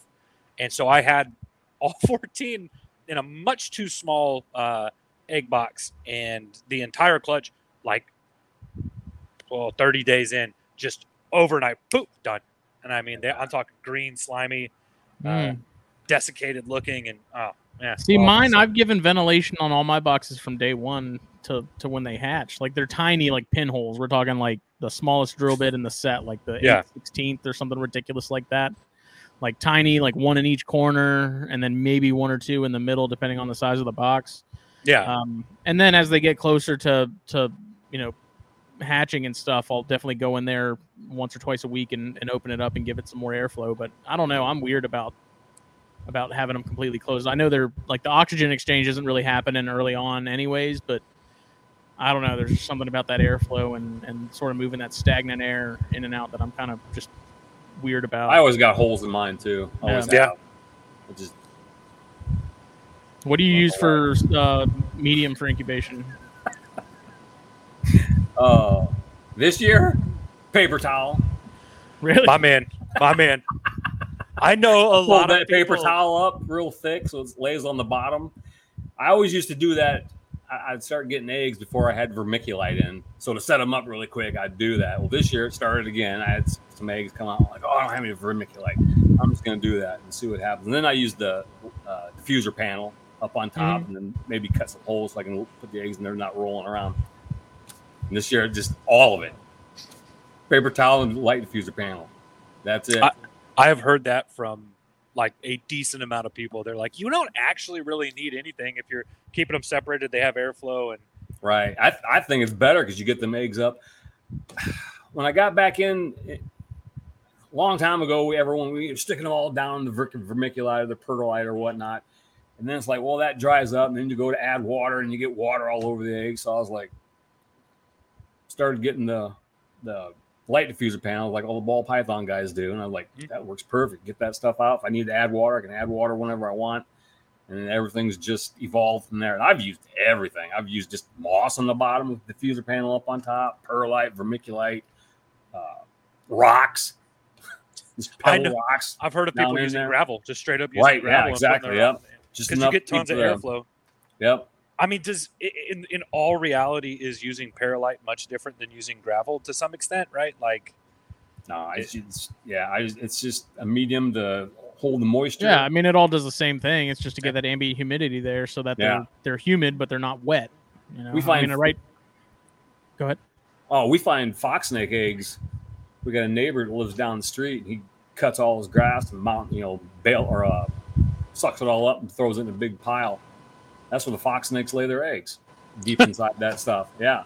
You can go in there every year and just kind of dig around and you'll find them. Huh. Yeah. That's, it's funny. We look at these eggs, especially with these colubrid species, and we think about how delicate they are, and we're so worried about it. Especially, I've been breeding geckos for 20 years, snakes for just 4 or 5, right? Like, not even that long. And so for me, snake eggs are like this mystical beast, and there are some exceptions. Alterna are a little weird. You need to make sure that the Alterna eggs dry out towards the end of the incubation, or they will drown. Some of the pine species I've heard, you need to kind of make sure they're plump the whole way through. And, there's all these different ideas. But you hear these stories of people like, oh yeah, I just do some gravel and I just throw it in, and or yeah, we used to juggle eggs and then throw them in there, and every single one of them would hatch, and it's like, all right. This year was the first year I've had people tell me. Also, Matt Most was the one who cued me in. He's like, those eggs can roll over and do whatever you want. Yeah, they ain't gonna do anything. So I had some poultry eggs this year, and one rolled off the grid. And I'm like, you know what? I'm just going to leave it there and see what happens. Actually, 2 of them happened. I had a clutch of like 8. Yeah. And one roll over here, one roll over there. And I'm like, I had another clutch already. And I'm like, you know what? I'm just going to see. Let's see what happens. Those were the first 2 eggs that hatched. Those ones that were upside down half the incubation time. That's awesome. Yeah, I still go about, I didn't tell anybody this. My incubator's in a different part of the house than my snake room, and so I'm going to the incubator with my. I have some conjuncta Ciudad Insurgences Baja California Kings. They're really cool. They're really uncommon. I'm so excited to get eggs out of them this year. And I got my I have these perfect little egg boxes with the perlite exactly weighed out with the exact amount of water, with the little sphagnum in the corner for when they hatch, and the holes taped up because I know exactly how I'm going to incubate them. And I walk into the room, and me and my kid, my kid hangs out with me the whole time, and I trip over the rug, and I just threw them. I just chunked them. Oh, man. And I was like, no. And you know what? We're about 20 days away from them hatching, and they look perfect. So Here we are, right? So they're probably more resilient than we think. I've lost whole clutches of species like the bull snakes, but that's probably the negligence on something that's so simple, airflow, right? They need to have the airflow. Yeah, and I especially later term. Yeah. And it's like, wow, I go to these extents to make sure that everything's perfect, and I didn't think about step 1, airflow, step 2, humidity. It's anyways. Yeah, that's what I always try to shoot for with my egg boxes. I've thought about it. I want it to be as humid as I can get it in there, but have that airflow. Yeah, the same. That's what when them guys started using the light diffuser panel, I'm like, yeah, hell yeah, this is great. Mm-hmm. Yeah, it gets them up. If I need it even higher, I can stack those things up, and do whatever, and you're getting air and moisture all around the whole thing. Yeah, all the time. Yeah, this year I just started putting stuff straight on moss in boxes. Yeah, and that's. Yep, I've done that before too. At $87 a bag of sphagnum moss. Justin, you rich. I like that. We got some smaller bricks from Lowe's. That good stuff. We get a big, huge bag for free every year. My wife works at a pet and garden center. Oh, nice. So she's always friends with all the vendors and whatnot that drop stuff out of the store. And we always get one for free every year. But that's starting to need like 2 every year. Yeah. What's just wrapping up on breeding. What's the brumation temp you're shooting for? You're doing Thanksgiving to Valentine's Day, but what's the temp? It's anywhere from 45 to like 60. I keep the space heater in that cold, like that cold room. I said I keep that. It's like set at 50. Okay. And then I need a cold room. Yeah, it works. I love it. It gets stuff out of your hair for a while, and then when they come out, you actually have winters up there too, which makes a big difference. Yeah. What's that like? It's weird. we froze and the state shut down for a week, so I don't even know. Yeah, everything went to hell. It was really scary. I was in Louisiana one time when it got to 17. Terrifying. And everyone, it was like, and then one time it snowed and it was a dusting. I mean, you can see the tips of the grass. It was a dusting. And I happened to be in the Army at that time. And state of emergency. Oh, yeah. The CQ came over and said, hey, you guys can stay in bed. We're no formation and everything. And everyone's like, yeah, we're going to the bars. Yeah. Head down. There ain't nothing open. I mean, nothing. No. Everything is closed. Convenience store getting nothing. Yep. I was like, oh, man. Down here, South Texas, every dude's got his bro dozer diesel jacked up truck, and it snowed or iced for one day, and everybody was like, "We cannot go outside for a week. I actually don't know what to do. What do you mean? I needed to leave the pipes running? Everything's broken." So, our pipes don't go over our houses; they go under our houses. It's kind of weird. I don't know. Y'all probably don't do that because it's cold. But yeah. Anyways, that's besides the point. Right. No. So What's up, go ahead. Justin? I was going to ask if there were any like incomplete dominant morphs that you try to avoid.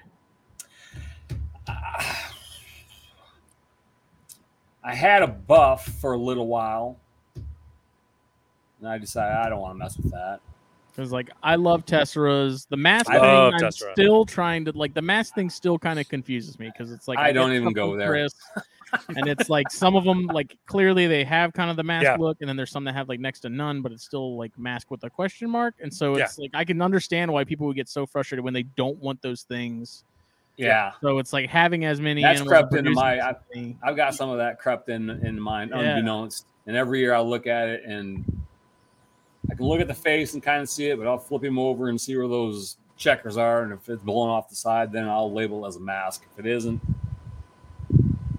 there you go. It's easy when if it looks like a diffuse, but it's not a diffuse because it doesn't have the right belly Right. or whatever. It's like, okay, well, that's a mask. But then when you have like a mild case of the mask, it's like, oh man, it's kind of like the granite gene in Mex-Mex. Whereas like we know what a granite looks like, we know what an ultra granite looks like, but also if you take an ultra granite and pair it to just a classic, you have granite no matter what through that, but you'll have some that look like classics like with low expression, yeah, kind of super, thing. Right. super, super low expression, and it's frustrating. And I think if you work with diffused, especially if you're working with old school blood red stuff, you are working with mask, right? Like it's inherently That's where- going to be in there.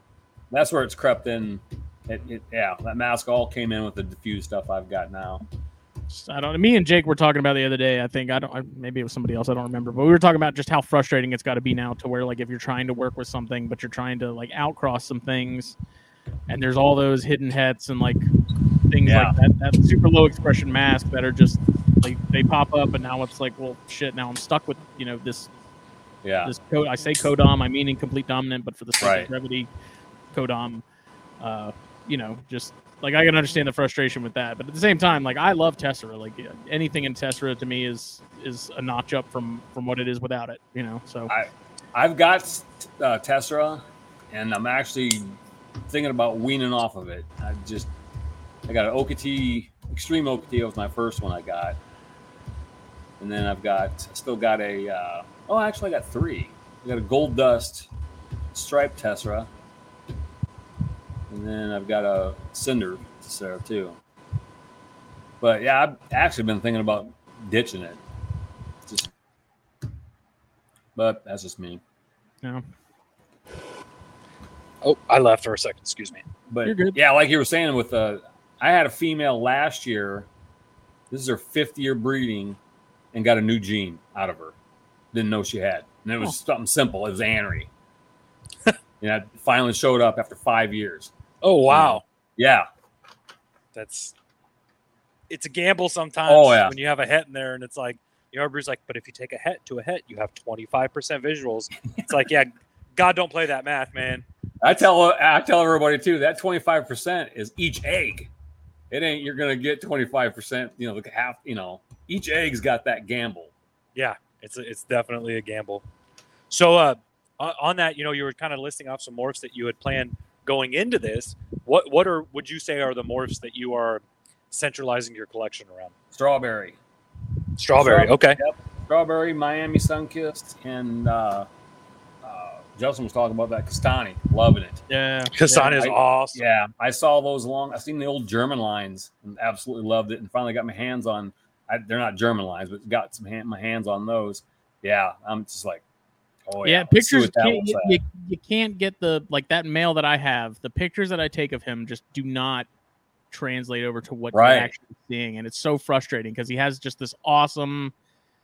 I don't know how to describe it. It's so interesting, and of course when Kasicki was like, "Yeah, I'm gonna sell him," I'm like, dude, I'll take him. Like, yeah, it's happening. And so now periodically I do go on Morph Market and look, and it doesn't seem like that's a morph in particular that seems like it's got a whole lot of people doing stuff with it. And I don't know if it was just one of those things where it was like in vogue for a very brief period of time, and then everyone kind of just moved away. Because that was something else we were talking about recently. Me and Jake was like, with the Codom stuff, I think that stuff gets a lot more focus because you see the results right away. You're not having to wait every other season or whatever to see these things. But that is a gorgeous snake, and I feel like there's a lot of potential there in terms of like putting that in with some other stuff and seeing what happens. And I took not that none of that hasn't been done already, I'm sure, but just stuff that, it's just one of those kind of like terrazzo, just doesn't get much attention. I've got my big girl's a Mandarin, and I went ahead and put just regular Castani. He should be het AML. We'll find out. That was the first pairing. The second pairing, I was like, when I was messing with those guys, I really liked them, and I'm like, all right, yeah, it was. So I put my second round. Hopefully she's gravid, but I put a Cinder Lava Strawberry to her. I want to see what that strawberry does with Castani. Yeah. I mean, because they already got that reddish kind of brown hue going to them anyways. It's just like, that'd be sweet. But then, strawberry's a neat gene too, which is, I love kind of it. falls in that hypotype kind of. Yeah. And not a lot of people work with that one either, and I love it. I've got some. Cool. I got some red. I got red factor into it, and that just shoots that red out. A lot of those JMG coral ghosts and salmon snows, I think. Yeah. They call them the super salmon snows, are the strawberry red factor. Yeah. And then I guess red factor compounds upon itself. Yeah. And then you get literally like this, like just absolutely just bright pink snake, and it's something else. Yeah. I got two sisters from last year I held back. You might have seen them on somewhere, but they're blood red factor strawberries. And them things are just getting insane. No, I bet. I don't know if I've ever seen strawberry with castagna at all. I don't think I have. I think there's a lot of stuff that really hasn't been done much with that. Like everybody jumps on the bandwagon and does whatever's selling, instead of, which is such a weird thing because you're talking like the difference per snake. I guess if you have a lot, $25 to $40 per animal, but you're not talking about animals that are extremely expensive, right? If you want to sell a corn snake for a lot of money, build a brand, and then people will come to you because they know your name and they want your lineage. Right. And you've obviously done a good job of that. You're everybody looks at the work you're doing, and it takes tenure, it takes time, it takes knowledge, it takes commitment. It takes a lot of commitment. Yeah. We can all go buy palmetto, het palmettos, and produce palmettos next year. We could all do it. Well, maybe not next year, but 2 years, whatever. And yes, those animals might sell, but it's way harder to sell a snake as a random person than it is as somebody who has built a brand. And it's I think the castagna thing, I don't know. God, have people seen mandarins? Right? Like I don't know. I love them. It kind of blows the snow out of the water, you look like orange sherbet. Yeah. Mm-hmm. Push up that orange. It's like, yeah, they're awesome. I absolutely love them. Now, I was gonna say, I mentioned I like Miami lineage stuff, either straight Miamis or Miami Fays. And I want to get those into that Castani and stuff too, and all of it. Just a lot of that work that Walter Smith put in for years. Yeah, and that's a lot of my base stock is Walter Smith stuff. Yeah, he's really good. Silent Hill, JT over at Silent Hill. I mean, I'm sure you've seen the stuff he's working with, and me and Justin have a slew of that stuff. I actually produced my first snakes from Silent Hill, which were caramel Miamis, and God, they're just they're the best. It's so that gray base color, that soft hue that it has, the enhancement it does to the colors, the cinder Miami stuff where it starts getting that soft pink. It's like a hyper erythrin kind of going on. It's just gives me chills just thinking about it. It's 113 degrees today. It's just all about the honeys. Honey. I mean, first off, how many people have seen a natural corn snake, right? Like, God, what a gorgeous animal. This is I know a lot of folks don't even know where corn snakes come from. How about that? Which is funny because it's like 30% of the United States. Yeah. It's like the whole right side of the damn thing has them. And then you get the Miami face stuff, and then you get that lineage bred Miami stuff. Mm-hmm. All those saturated reds with that gray, and you're talking modern art style, right? Like where you have those grays and then you have those hits of color that just bounce, and then you start adding those morphs in, and you get the caramels that have this soft hue of burnt umber in there, and then boom, you throw in Sunkissed, and now you have this insane just saturation of yellow through the throat and the snake, and it's hard to beat. Well, that and to watch them change too, like that Honey Motley I have, man, watching her go from that sort of just sand color to now she's starting to get a lot of that yellow creeping in on the head, and it's slowly working its way down. And I remember it was the Daytona before last. I saw the first Honey Motley on one of the tables, and I was like, that is one of the coolest looking things I've seen, because it looks like a green berm, like it looks like a little And so I was like, that's awesome. And then I kind of forgot about him, and then last year when we were at Daytona, I saw some for sale, and I snatched one up immediately. I was like, I'm getting one, and that's just, I cannot wait to pair that with that Honey Tessera male from JT. Yeah, that's one pair that I'm super excited about. It's, man, some of these people that are out there that have gotten to this hierarchy style level of I only breed specific lineage locality animals. Hey, that stuff is great, and it's gorgeous, and it's got its place, and damn, the time you put in to get it there. But holy shit, have you seen this snake? And you show them a Miami lineage or a Miami phase honey, and it's like, wait, what? That's it. And we are 14, 16 years in on the lineage of a lot of these animals. There is tons of work to be done. Saturate those yellows. Work with the most yellow animals. Work with the animals with the least amount of yellow. Work with the animals with the most speckling or different saddles, right? Different saddle shapes. It could just go on forever. Mm-hmm. Have you done anything with any locality stuff? Has there ever been an interest there? I've got kind of hush. I got some Tennessee locale stuff, which I'm not supposed to have, apparently. You just told 400,000 people. Yeah. It's all right. Yeah. It's outcross now anyways. Yeah. But they're different looking too. My original male, he bit the dust. He met his demise with a exhaust fan. Oof. He got out, yeah. But I got his kids, and his kids went this year. That's cool. Yeah. Some of that Tennessee, Georgia kind of locality stuff, real neat looking, yeah. Yeah. I don't post a lot of pictures of them. The two males that I held back, they almost look hypo-ish. But they've got some heads now, because I put him to just the classic. I had just one of the most normal looking classics I could find when the time came. Nice. I love just the idea of tying, and I've talked about it before in previous episodes here, but like just tying in locality stuff into some of these, morphs and stuff we've got going on. And, that clutch that's going to hatch next is one of my Ladies Island male, the darker one of the two.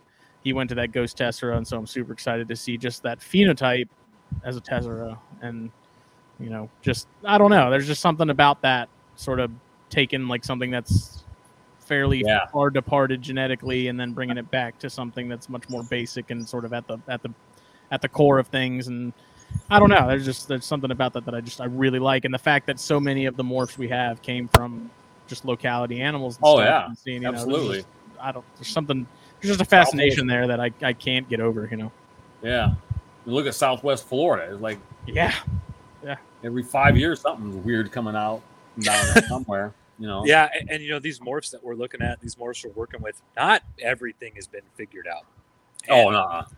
There is still little genetics tied into morphs that we don't even understand. Yeah. And we're finally in that golden age of people putting that shit down and writing it down. Right. We're getting it into social media. We're getting it into podcasts. We're getting into YouTube videos to some extent, I'm sure. And it's this hobby is only going to grow. There's only more work to be done. We're not even close to where it could go. With that, is there anything you're trying to get into your collection that you're not working with currently? No, not right now. I'm kind of at that point, trying to figure out focusing what I want to shoot for. Yeah. On down the line. We were talking about the Miami hunting stuff. I already got the project started now, getting that into scaleless. I did that this year. I should have scaleless honeys this year and scaleless saffrons, but they won't be any Miami lineage yet. Mm-hmm. What is a saffron? I actually don't know that. Saffron is just the honey with amel on top of it. Okay. Yeah, just the 3 gene. Okay. Now, going back as far as choosing holdbacks, is there a particular thing you look for? Like, do you try to go for like the darkest of the clutch and then the lightest of the clutch and then maybe something in between that stands out? Like, what's sort of the process? It comes out to what stands out, what's going to play into a future project. Mm-hmm. Like I know in a lot of my notes and stuff, everything this year I'm going to be holding back a lot of strawberries. I'm going to be holding back. I'm working on some Miami orchids. Mm-hmm. What's the other cool that peach. I got peach lavender that I put with a Miami Sunkissed this year. So out of that, whatever comes out looking really Miami-ish looking, I'm going to hold those back. Mm-hmm. Nice. Go that route. It all comes down to what they look like. Yeah. It comes down to it. So with building your collection, do you prefer starting with babies, or do you prefer to go look for something that's of age already? Well, when I got back into it, I actually I got a lot of my stock from Walter right off the bat. Nice. His surplus animals, and then throughout the years, I've always kind of picked up his surplus animals and some others too. I got some from SMR and I can't remember. I have to look back. But now it's holding, doing a lot of hold back. And then if I need something, I might go looking for it. Yeah. Holdbacks are the best. Oh, yeah. I'm so bad about holdbacks. I'm just going to keep all these. I think last year I hatched like 110 snakes and I held back like 24 or something. Yep. And then throughout the year I start getting rid of them. I send them to Justin. I send them to Jake. Like, that's how it goes. Yeah, that's the way you're supposed. You're right on target. That's how it works. Only the buddies get the holdbacks. They don't go online. They all go to the buddies. Well, that's kind of that's the sort of the crossroads I'm at with the locality stuff is like, I have that one from the recent clutch that's got the, the interesting neck thing going on, but then there's really nothing else from that clutch. And I guess that'll change, I'm sure, once they all shed. But like right now, that's kind of the only one that's really like made me stop and go, okay, like you're probably going to stay. The other ones, they all look fairly similar. They don't seem to be as dark as that clutch was last year, but this is also a lighter male that I paired. So the male looks more like the female than the male last year did. Yeah. So I don't know. I guess once they shed, I'll have a better idea what's going on. But yeah, that kind of long blotch animal that you hatched is for sure a holdback. That's got to be. Yeah. That could start a whole line of snakes. It's one of those weird things that comes out that's just like, what's this? Mm-hmm. And see if that's a reproducible thing, which is just kind of exciting. Sort of grow upon it. Especially in a locality, especially in something where you have the wild caught parents, and that's something else. So, Eric, it looks like you vend shows. You do a ton of online. Where do you see yourself with that, and where do you see it going? I tell you what, online's blessing. It's like, oh my gosh, that just opened up the doors. I've even talked with you. I'll always do shows. I love doing shows. Yeah, that's where you meet the people. You get you meet the people, show them what you got, talk with them and whatnot. But online, it's just like insane. Especially the last 2 years of COVID crap. It's like, Jesus. Yeah. my goodness. One of few industries that was really not all that affected by it and actually saw a gain, I think. Massive gains. Yeah. We couldn't. And everybody I talked to was like, I'm out of snakes. Yeah. I'm out of snakes. I'm out of snakes. I'm hitting the holdback rack trying to sell. I'm like, all right, here. And it didn't matter what price I put on it either. It's like, man. Because we saw, I mean, I was working at the cigar shop at the time, and we saw, after the first, 4 months or so when things were really up in the air, after that, it just exploded. The industry just grew so much because people were at home. They didn't have anything else to do. Yeah. They're picking up new hobbies. Same thing with snakes. People were just, well, I've always wanted one. I don't have anything to do now. Might as well do it. Now's the time. Right. Yeah. So it's wild. It's crazy. But yeah, I mean, back in the day, all we did was shows. I remember, well, first off, you couldn't ship snakes like you can today either. If we wanted to ship snakes, you had to go to the airport, tons and tons of paperwork, crate something up, send it out. It was just insane. So we used to send stuff to Cal Zoo and stuff. I'd wholesale a lot of that stuff way back when. But yeah, that was just a pain in the butt. And how, as far as shows go, do you still?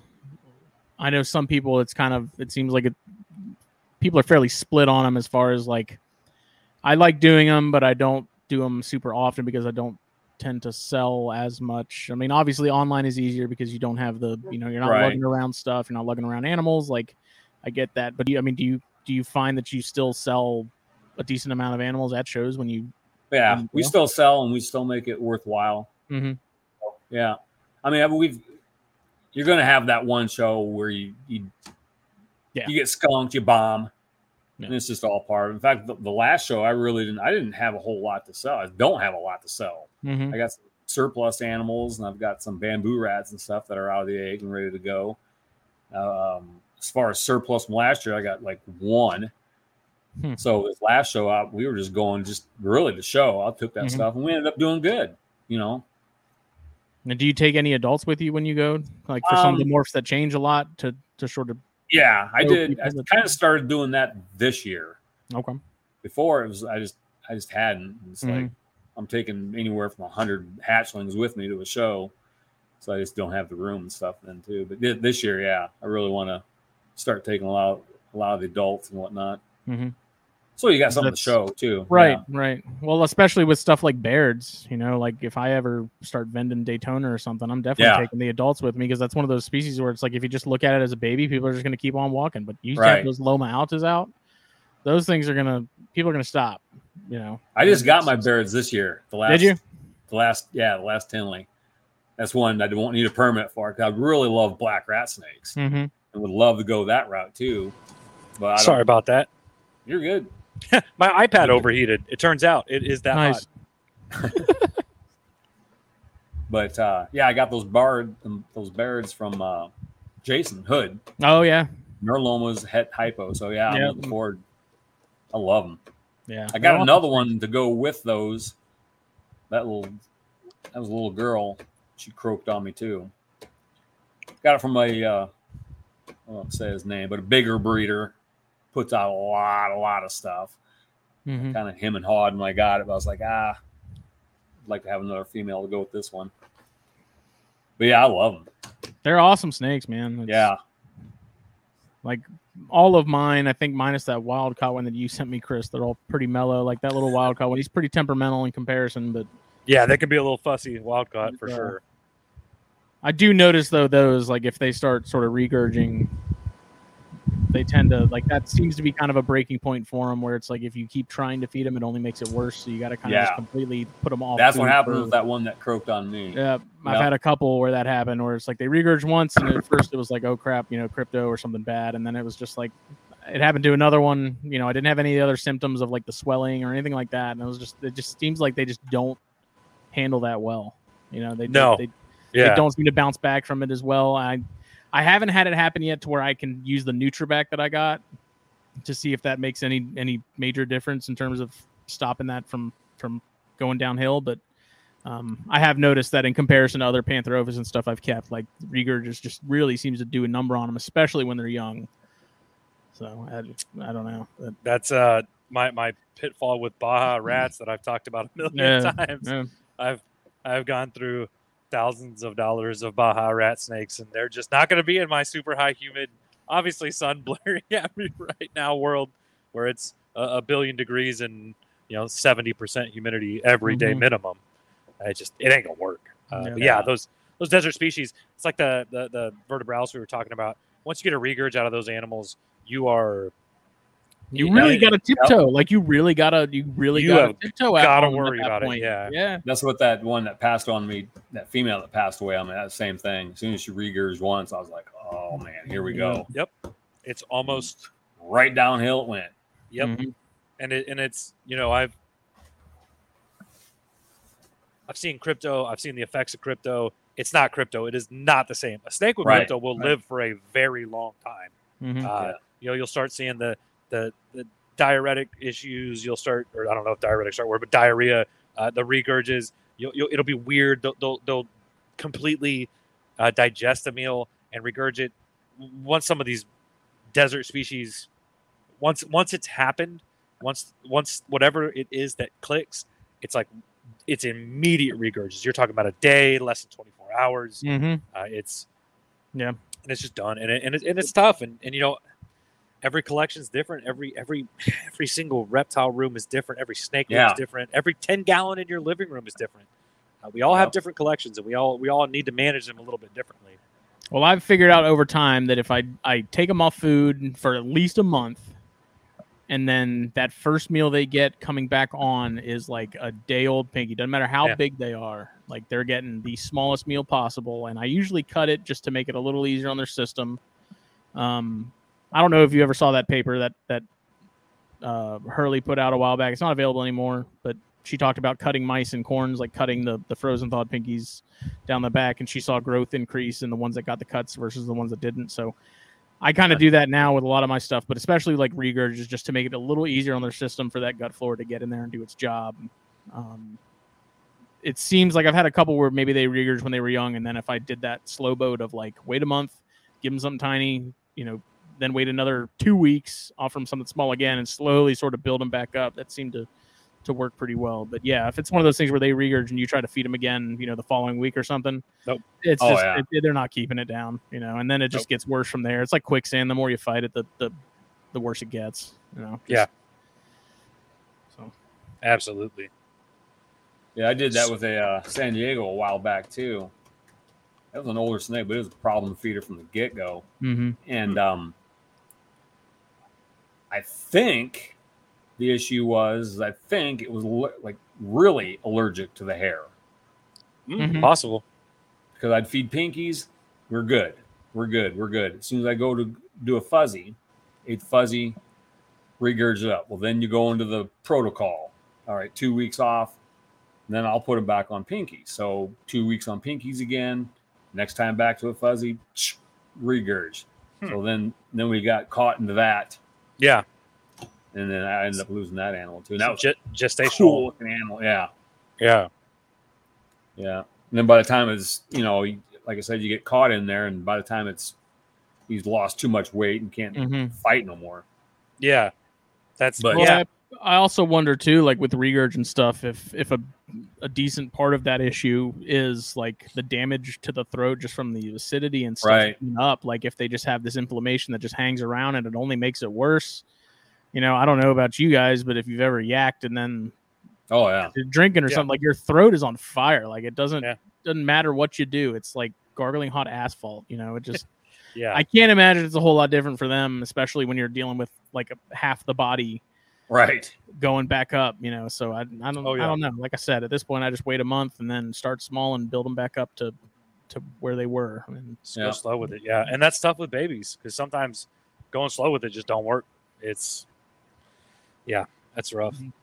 So what I was going to ask earlier when we were talking about shows and online sales, is there a particular morph or combination of morphs that you just can't keep in stock? You can't keep them. Snows are awesome, man. That doesn't surprise me. Snows sell like hotcakes, man. You're not wrong. Is it like snake. Is it the blue-eyed Lucy thing where it's just a white snake and people like white snakes? I don't know. And it's I have 1, 2, 3. I've got 3 female snows every year just to make snows. and it's bread and butter. I mean, it really is. Yep. That's awesome. And man, remember the days when snows were $25, $35? Oh yeah. And now they're like, I don't know what you sell your snows for, but they're a hell of a lot more than that now. Yes. I topped them off at $100. Yeah. And they were gone. And I've seen them on there for 150, 175. And it's like people are buying those too. Yeah. At least last 2 years. It's like it's insane. It's funny. You could put a mandarin next to a snow, and the mandarin's, I guess, same amount of genes, right? 2 genes to make that snake. Right. And it'll be tougher to sell the mandarin than it will be the snow. Yeah. And it's like, I don't know. I love my snows. I've held back a few snows. I don't actually have an adult female snow or male snow, but I've got male and females that I've held back now.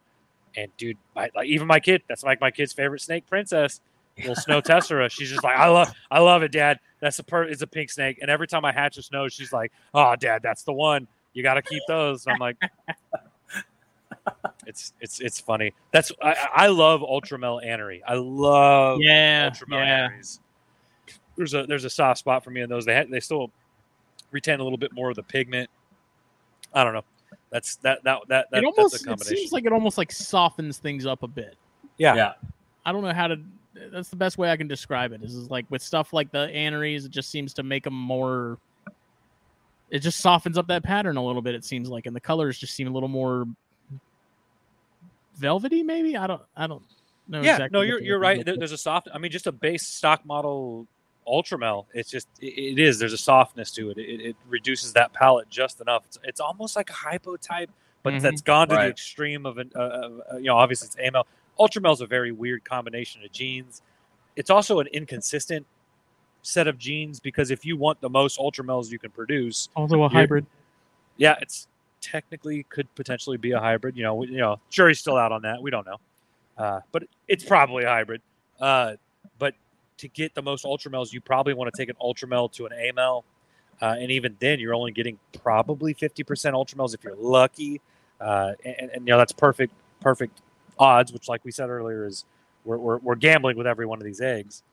But yeah, then you start getting het ultramels, which doesn't actually work because you only are either het ultra or het AML. Right. And you start breeding that stuff back. It's either 50% het or whatever you got. 50% het this or this. It's definitely one of the two, but you don't know which one it is, and there's definitely no way to tell. And yeah, that's there's a little bit of roughness in that. So you said scaleless earlier.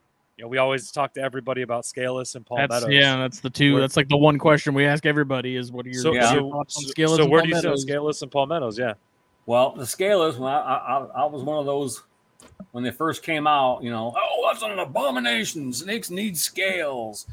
And after I, looked at them long enough, I'm like, you cannot deny the color on them things. They're very pretty. They're pets. Especially, I love the aneries too. Like the aneries. Oh, yeah. Aneries and caramels are my those were cool favorites. And hopefully this year I should have each of those and caramel anery scaleless together. See what that looks like. Yeah.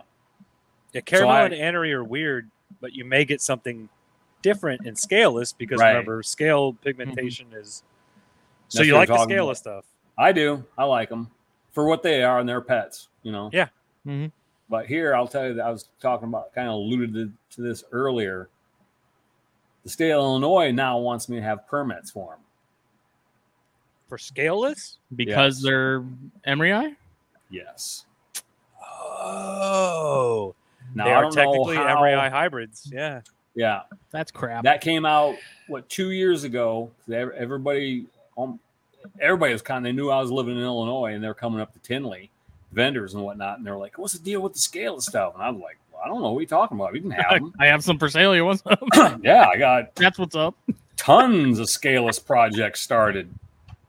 So no, they sent me the email. Yeah, our state herpetologist wants to make it so you got to have a permit for it because it's technically native. And the goofiest part of that is like the only reason they're even aware of that is because someone actually knows what's going on with that. Otherwise, they'd be completely clueless, and they'd be like, yeah, whatever. It's just it. And I I'm torn. I would love to be the guy to challenge that. Yeah, find me an emery eye in. There you go. See, right off First the bat. off, like I Right had off to the I had bat. to just stop and think about it. Emery eye stop in Texas. I don't think they even make it to Oklahoma. Yeah. I don't think I've ever heard of. Well, the story goes, this is France, 2005 or 2006. Yeah. The story that I've always heard, it's a great, it'd make a great Netflix movie. Was they take over there, they call the Emery Eye, the Great Plains, wheat snakes. Okay. And the corn, which we've been doing for years. You make creamsicles, you make root beers, and forever they thought Emery Eye was a northern corn snake anyways. So no biggie there, no, did that, I don't know what the clutch size was, a normal size clutch of eggs. Eventually all of them but one dies back. Yeah. Neither animal, as far as I know, was scaleless for anything.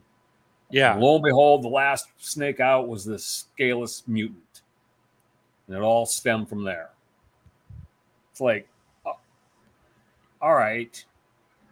And I think I know the guy who did it.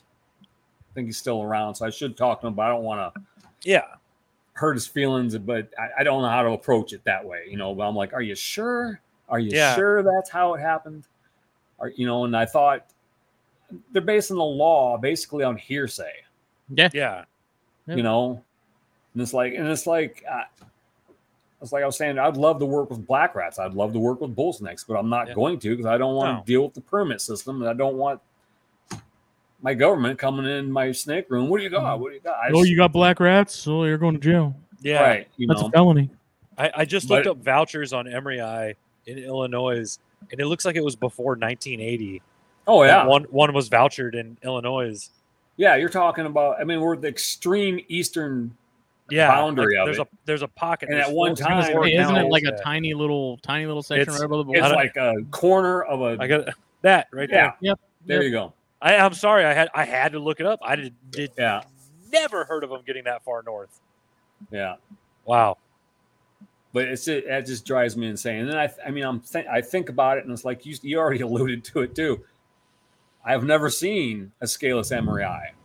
I have. Nobody has. No one has ever heard of it. Like Texas rats. Yeah. Yes. The first scaleless Emery Eye was bred immediately into corn snakes. The first one.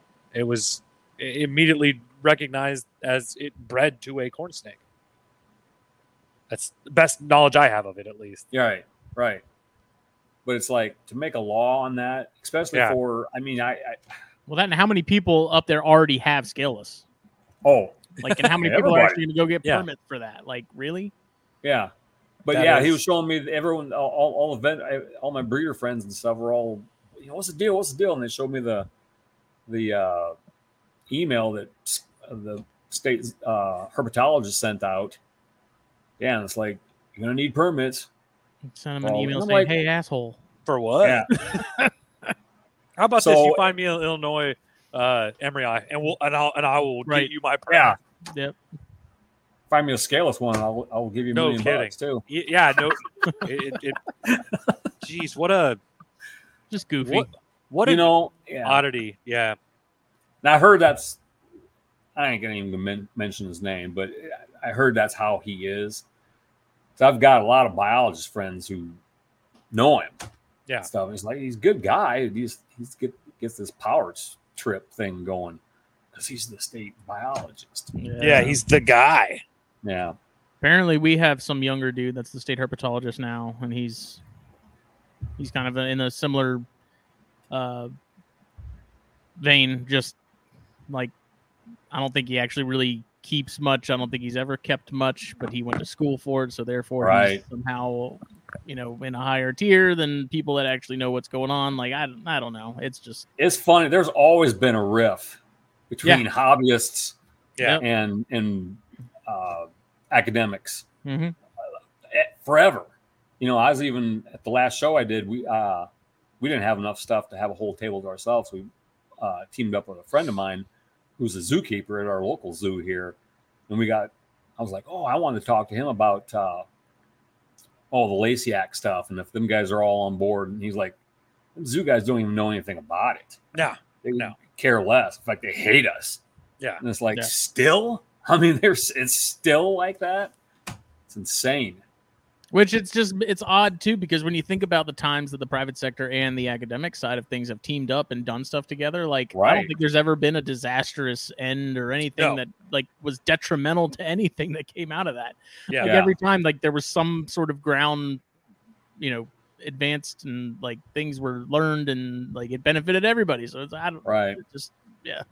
It's I mean the Lacey Act, 1984, right? Something like that. Right. Created so many problems they didn't realize then.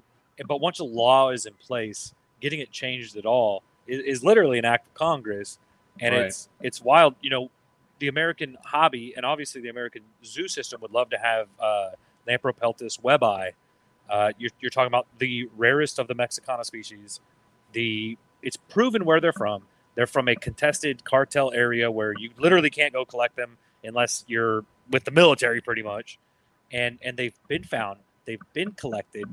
And, okay, well, why don't we get a couple of those in the Fort Worth Zoo and start propagating them? And then you think like about the hobbyists. Mexican bears. Yeah, Mexican bears. Jani, Depi. All these animals were coming over in droves at one point. We've established them in the hobby. Yeah, we're not asking for those animals, but what about the things that? Okay, can we get some kind of litigation done to where they can come into zoos and we get some fresh just a blood? handful, 20, 40 animals tops. Yeah. If they could even come up with that many in the first place, but just good founding stock. Or live in Georgia and not being able to have a corn snake, right? Dude, that's you can have as many copperheads as you want, though. Yeah, which is so weird. And in my city specifically, so I live in Nueces County, which is a great county, and I'm very happy with my county. My city has a bunch of interesting laws. One of the laws we have is we cannot have boids, no boas, no pythons, no varanids. Yet in the state of Texas, I can have whatever I want. Right? Texas says I can have tigers, right? But now we're in this position where in my city I can't have boas and pythons. Now it's not that I want boas and pythons, and it's frustrating though. Such a frustrating thing. You just talk about how awesome Brettles are, and you can't even own one. I mean, I'd probably have a rub it in your face at this point. I'd have a token chondro. Chondros or rough scales would be my pythons, but I don't know. Yo, I got lychees, right? Like it's the same thing. Is a lychee different from a chondro? I mean, tell me the truth. Okay? It's a big old turd that sits on a stick, right? Yeah, I mean, what's in that aspect, yes, you're right. I agree. Yeah, there's cities here the same way too. Like every other place where I live, there's like 10, 12 cities all packed together. Anyways, the city of Moline, Illinois. Yeah, no boids, no constricting snakes. No constricting boids. Yeah. So no ball pythons. Hog noses. Yeah, that means you can have hog noses. I think that's about it. No. Well, they're all right with your big constrictor or your. You can have an indigo, or not that they constrict, but you could have an indigo. You can have a big bull snake. They don't care. But no Sonoran mountain boas. No ball python. No children's pythons. No children's pythons. Boa or python on the title, you can't have. Are you kidding me? My city went as far as on the venomous scale, no venomous, but they even have a list of rear fanged that you cannot have. Illinois, same way. Seems to be the norm with a lot of places, though. Like Boiga almost always end up on that list. Boiga's on the list, yeah. Which is just, I think they see that and then they see brown tree snakes and they're like, oh yeah, those are no go. Those are I don't want. I don't legit. I think the brown tree snakes probably be fine here in Corpus. So probably a bad idea to have them here. They'd probably survive just fine. That's Boiga for the most part, though. In general, like those are they're not nearly as delicate as people I think used to think they are. Like I've kept my Cyanea almost every which way you could think of, besides like as a desert snake. They don't care. Heat, no heat, doesn't matter. Like humidity, no humidity, they don't care. Like it's no surprise that they're everywhere, where they're native to, because they're just They're it's hardy. We as hobbyists need to work around, and this is in very many hobbies. I've got other hobbies. I raced cars for a long time, and as Warhammer. hobbyists, we need to work Warhammers. Warhammer's the one thing I don't have to work around laws, but but as a car enthusiast, there's laws you got to work around, and I understand. And I'm not a lawbreaker, right? I try my hardest to not do Right. that. Depending on the hobby you're in, and a lot of hobbies are under fire right now due to state and country litigation. Obviously, Absolutely. reptiles are on the hot plate in a lot of states. This can go we could take this into a lot of political things even. Oh yeah. But it's us as hobbyists that need to help put pressure on these congressmen, on these state officials, to try to damper their restrictions. Some restrictions I totally understand, and this goes across hobbies. But to some extent, as you start giving them little bits of leeway, it can only go further, right? Right. And especially as reptile hobbyists, like, you're really worried about ball pythons in Illinois, right? Like, come on. I'm not saying that's someone putting the bugger in the ear to the fear mongering kind of aspect of it. Like, we all Right. know that there's not a chance in hell a ball python's going to survive. Yeah. In the winter up there. No. A ball python barely bet my survives in house. the fucking tub Right. you have it in. Yeah. But someone somewhere told them, be it someone that had some sort of agenda or something, be it animal rights bullshit or something else, that made these politicians go, yep, this is a public issue. This is the lowest hanging fruit. I know if I push this through, I'll look like a hero. It's going to be super easy to pass. I'm not going to get any opposition because nobody likes snakes. Like, See, it's scary because we've already banned, like I said, my wife works at a pet and garden center. They've already banned no dog and kitten sales. Yeah. But you go on Like Craigslist. At stores? Right. Yeah. Can a private breeder sell? They've got to be able to. They can buy from a rescue. Okay. So what if I have my Boston Terriers and they breed? No, because like the store that what they're getting, what they're thinking they're doing is going to stop. I hate this term, but puppy mills. Puppy mills. Right. Because the only vision when you see a puppy mill is this dilapidated. Sarah Only the McLachlan, worst examples, PCA, Right. We only see the worst example, We have dog breeder friends with multiple species who got a $200,000 Morton building. They're probably living better than I am. Oh, dude, they are. They got a couch, they got a TV, they got a radio. Yeah. There's actually There's a dog sitting place here that legit has TVs in all the stalls for the right. Oh my Well, god! like the store, like the store my wife worked in, they took all the local breeders. My cousin has a pair of huskies. He breeds every other year. Yeah, that's who sold at the store. Everyone has feral cats, having kittens. They'd gather them up. That's where they went. They can't do it now. So weird. Yeah, because it's the big Petland stores were always buying from the notorious. Was that Hagen? I think I forget the name of the. Mm-hmm. There's some giant puppy mills that they're just cranking stuff out. Yeah, and it's like, so be it. Even that, you're quit buying the dogs if you want to stop the problem. Or why don't, instead of they putting blanket legislation on these things, why don't they hammer down on those particular groups? Right? It's almost, gosh, I don't want to get into this, but there's legislation that back to snakes. But it's like, why don't you put pressure on the sale of these animals? Why don't you put the responsibility of the sale of these animals and these items and these hobby items? Why don't you take that pressure and put it on the people selling them to make sure that where their stock, where their inventory is coming from? Yeah, right. Now you're responsible for who you're selling to and where you're buying from, right? Instead of putting blanket legislation that hurts the hobbyist, that hurts the regular Joe that has one clutch. I don't know if they're called clutches, but one clutch of golden litter. Oh, one litter of golden retrievers every 2 years. Clutch of golden retriever. And now they can't take those to the local pet store that is a brick and mortar that is trying their hardest to make it, especially post COVID, where every brick and mortar suffered, every single one of them. And it's saying that same legislation goes into snakes. That's the other messed up part of it is you hear like all these cities and stuff saying shop local, shop local. It's like, okay, well, these are businesses trying to support each other, but because it's not a business you like, Yeah, because they can't forgot to donate to the right charity. Now, you're in the hot seat. Next time they come knocking, are you going to do that? Now we're into 1700s taxpayers coming around and knocking on your door. You going to pay the taxes, or are we going to take your house out? Maybe we're going to shut your farm down. And anyways, where do you stand on palmettos? Yeah, palmettos. Well, no, I got them. I'm one of the last ones to get into it. I think I picked up a male or a female a couple years ago. When they first came out, I liked them and stuff, and then it's like, of course, there were like tons and tons of money back then. So I was like, well, I'm going to wait that one out, and I like them. No, they're awesome. The more speckles you can get on, the better. Yeah, a little bit We'll more see pattern on them. Yeah. And it's funny though.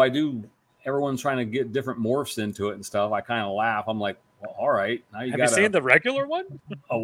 Yeah, like you got a white snake. You're going to make it more white. A few extra kind of black petals or scales on it.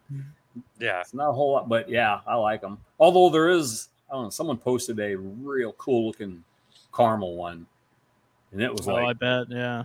It was, and there was a lot of pattern on. The more pattern you can get on that, I really like it. Mm-hmm. The little girl I like her a lot. She got a split face down the middle and stuff too. But there's for me, there's a little bit of an inherited, the bug eye that happens with leucistics, that happens with leucistics across the board. It's also the responsibility of the breeder to not sell those animals, right? You don't have to worry about those morph. I think a lot of them got bug eyes because the breeder was wanting. Yeah. One of the first ones wanted to get as many out as possible. Yep. So instead of outcrossing it, and I don't know. The one I got, who did I get it from? Big Squeeze. I forget who that is. It's really nice looking animal. Nice. No bug eyes and stuff. And I picked up. Actually, now I got a het that I traded for another female. And then I got a male anery. Het palmetto, het AML. Stuff. Nice. He'll be my boy, yeah. All different breeders. Yeah. So we'll see. Spread it out, yeah. Right. And so, I guess we're going to be wrapping up soon. You said you were 22 species or something like that. What other species? Just you don't have to go into depth on any of them, but what other species you planning on producing this year? This year, I'm down to one line pine egg. Damn. Yeah, I was gonna say, if you produce lineata gallas, I know a guy. Oh, I had two females. One took. One laid 12 eggs total. Only 2 good eggs. The rest were slugs, and one croaked off on me. But the other one's still going good. Got San Diego Gophers. I got Arizona Mountains this year. Well, I got 3 clutches of those. Cal Kings, corns, African house snakes, poultures, Laticinctus. And I'm still... how have I never seen those before? Which ones? The Lineaticolus. Well, I've got them on there. That's crazy. I'm looking at them on Google right now, dude. That's a suboc as a pine snake. It's a big ass suboc. It's a big ass suboc. Like if you took a suboc and you crossed it with an ocelot carpet. Yeah. Oh my god. And then I'm still in the mix for some cockeye. Those are my nemesis. Yeah. 2 years running, she's given me 2 females, giving me nothing but slugs. This year, started producing eggs. Lost the first clutch, lost the second clutch. I got a second clutch from another female, and I think I got 3 of those. Trying to think. As cool as you have to keep those, I got to step aside for 1 second, guys. Just got to incubate them in the refrigerator. Give me 1 second, guys.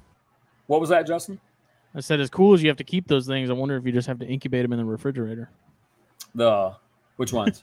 The cockeye and pulker. I don't have to incubate them at all or cool them at all. Those I want them, but I cannot keep them here. I can't keep my room cool enough. Like there's aside from my bedroom, there's nowhere to keep them cold enough. Like otherwise they'd be too hot. My room's too warm. Yeah, I keep ours are in my living room, and it's right now the air conditioner's on 72, and I don't have heat on them. Mm-hmm. And those are the only snakes. I used to brewmate them with my corns and kings. And once a week, I'd go in there to change waters and check on everybody.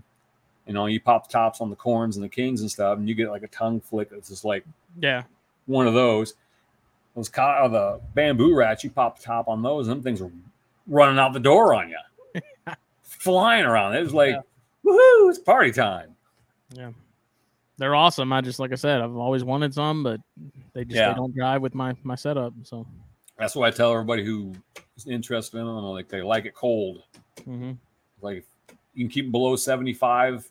Great. Yeah.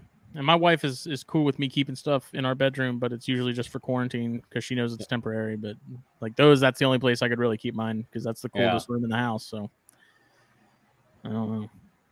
Yeah, I've also heard that you don't see them very often. Like they're not really a snake that's out and about much. Yeah, you don't.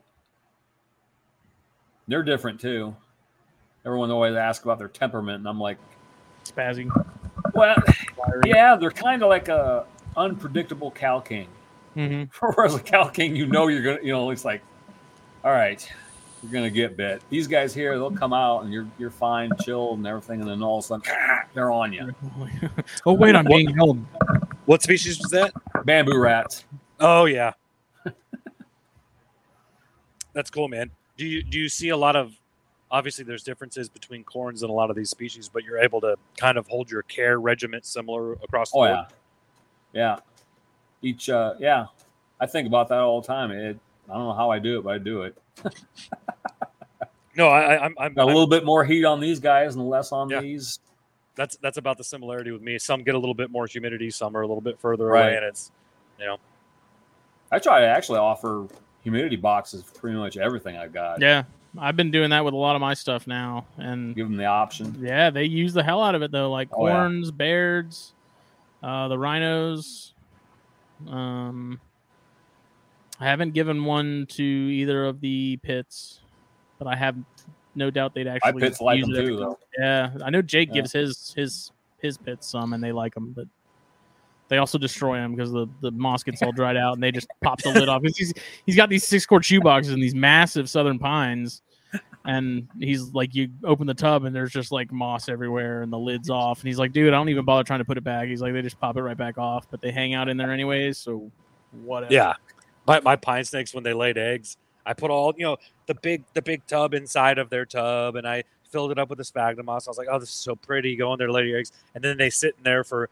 They shed and they sit in there for a week, and it's like, all right, it's time for those eggs. And then they start cruising and losing their mind, and then come back, the lid's off the box, the sphagnum moss ever, the eggs are just sitting on bare plastic, and you're like, all right, this is what we're doing. It works. It's worked so far, yeah. Yeah. Usually with my pits and stuff, I just fill it with moss. Mm-hmm. Your box is your nest box. Yeah. That's that's what I've just started doing with all the adult corns, man. Like, it's a humid hide and it's a lay box. They just go year round. So my big bulls last year, I just did the back half of their tub and that cocoa pieces. I don't know, and they just kept the back half on the heat, humid, and lay your eggs, and then they still push it all out of the way and lay it out on the plastic, and whatever. They're destructive, man. They're very destructive. They're like that little my small southern pine, dude. I'm like constantly having to push all their substrate back to the front of the tub because she just pushes it all to the rear. I'm like, Jesus. Those are the time and space. I would like to take like a big 4 foot by 4 foot or 2 foot by 2 foot enclosure and put 6 inches of sand in there and let them go to it and just sand peat mix and let them dig and see what happens. See what they do. Yeah, that'd be cool. That'd be awesome. Pitch officer, they're one of those snakes that, like, man, they do so well in captivity. They do so good at, a lot of them are relatively easy to breed. They're all great feeders, as long as they don't see you. If they can see you, they just don't do good. And it's, it's one of those things, like, these are the species that need to be kept in tubs. I don't care what your argument is, but hey, here's what when I wasn't breeding. One of the enclosures I had was a custom I built, and it was based on the old Applegate enclosures where you got a tub or a sub layer. Yeah, I had it was a 4 foot cage, and it had enough space for a 41 quart underneath there. It was 4 foot by 20 by 2 foot. And I had 2 San Diegos in there, and they had the whole top half was all decked out, but they could get down underneath there. Rarely did I see those snakes. In the morning, they'd come out, stick their head out, go over and get a drink of water. Yep. They're gone the rest of the time. Yeah. They're very, very seclusive. They're very just, leave me alone. We're okay. I've got an empty 3-footer that I keep saying I want to put that Southern in, but Jay keeps saying, he's like, dude, don't do it because it's only going to cause problems. Like, she's just going to go downhill as soon as you. So I'm like, okay, because with me, growing fast with the pits, I never did it with the pines, but definitely with bulls and some of the gophers. If they can see you, they just as long as it's enough hiding spots. Something about them seeing you, and Eric, you had said it earlier. The eye contact with the Lineata, it makes perfect sense. They're the most visual snakes I have. Yes. You can open up that tub and they're fine. They're in their hide box forever. You move the hide box. The second they see you, that's when you're getting some kind of a response from them. See, I agree with that now too. After recently hanging out at Jake's place more and seeing his bulls in comparison to his pines, like his pines really don't seem to care. Like I can go in there and like pet them, and they're like, man, the they might piss a little bit, but the bulls, those guys, like, they ain't about it at all. Those forks he's got are, especially the female. Oh my god! Like I posted that video of her the other day, losing her mind just because we opened the tub. The only species of Pitchophis that I wrote off, and I sent mine to Casey Cannon, is Sonoran gophers. I don't know what it is, but God, those animals hate me. He's got a weird fetish for angry animals, though, because he likes the ringed pythons too. At least for a little while. I don't think he's pretty much said fuck those things at this point. But there's something about Sonoran gophers. I find them in a wild. I found one this year on Black Gap, and it was postured up and doing the hiss and doing the fake strike. And I go to pick it up, and it bites my leg. Of course, I'm bleeding all over the place. But I reach over and pick it up. And you're talking about the biggest puppy dog ever. I mean, it's just chilling. It's kind of doing its thing. I got some awesome pictures of it. And I'm sitting there, and I'm with John Lasseter, and he's just laughing his ass off. I told you that snake was going to bite you. And I'm bleeding all down my calf. And the Sonoran gophers, they don't do that fake strike thing that all the other Pitchophis do. They bite. Jake's forks, man, they don't. There's no fake biting at all there. Like when they're going for you, they're doing it with purpose. Yeah, I think my line pines, they're not afraid. I've heard line pines will bite. But I have also. Go ahead. Oh, I had one get out. We were at a show, and I came back and opened the snake room door, and everything's knocked off the shelf. So it's like, okay, someone's out. So before I put all these babies away, I'm gonna have to go looking around. I looked underneath one of the shelves, and she was there. And as soon as she saw me, she nailed me and caught me right in the foot. Right straight, right there. It's like, oh man, that's a big snake. It seems funny though that with pits in particular, it's like they're all, all bark and some bite, but it's like as soon as you pick them up, they're like, oh, I've been defeated. Right. It's like I don't think Lineata Collis do that. You won. No. Like they don't know. Santa Cruz, I was telling you about, those guys don't either. That Steve France, he told me when I got him, he's like, you've never had a snake. He goes, unless you had some real spastic garters in the past, it would be nothing like these. Yeah. And they are. They're so little, which is so that makes sense, whipping back and forth, trying to go that way. Talking about an insular snake that's smaller and probably more high strung because they are smaller. Right. It makes sense. Yep. I have got to get some of those when you produce them. I've got to. Those things are so neat. That's so cool. They're cool. I really like them. I'd really like to get mine into. I could probably put them in like a 10-gallon aquarium or something. I'd like to get them into. Yeah, I'd like to get them into a naturalistic enclosure and watch them stuff. We didn't hit on it, and I don't think we have a ton of time left. What's your typical keeping setup? What is your? If I go I'm all over. I'm all over. I mean, most everything's in tubs, and I'm super old school. What was it? 2 years ago, I finally got a rack. I got a hatchling rack. It was Vivarium Basics, I guess. Mm-hmm. Hated it. Absolutely hated it. I'm like, I can't keep the thing clean. It's like It's impossible. I don't know if you've seen the pictures of my stock. All my hatchlings are in entree containers. And Okay. I just stack them up in my snake room. Like I said, my snake room stays 77 to 84 every day, so I don't even have heat on them. The racks I build are just 2x4s. If I've got heat on the back against the wall, but rarely is that on. And I still use lids. I always get heat for that too. You got lids? Yeah, I keep the lids on. If it works, it works. No, it actually makes sense. I don't it's know, probably Eric. something I should be doing more often. Because... Eric, I've heard some of your stories. Are you keeping the lids on? No. You still have to strap the lids down. Dude, that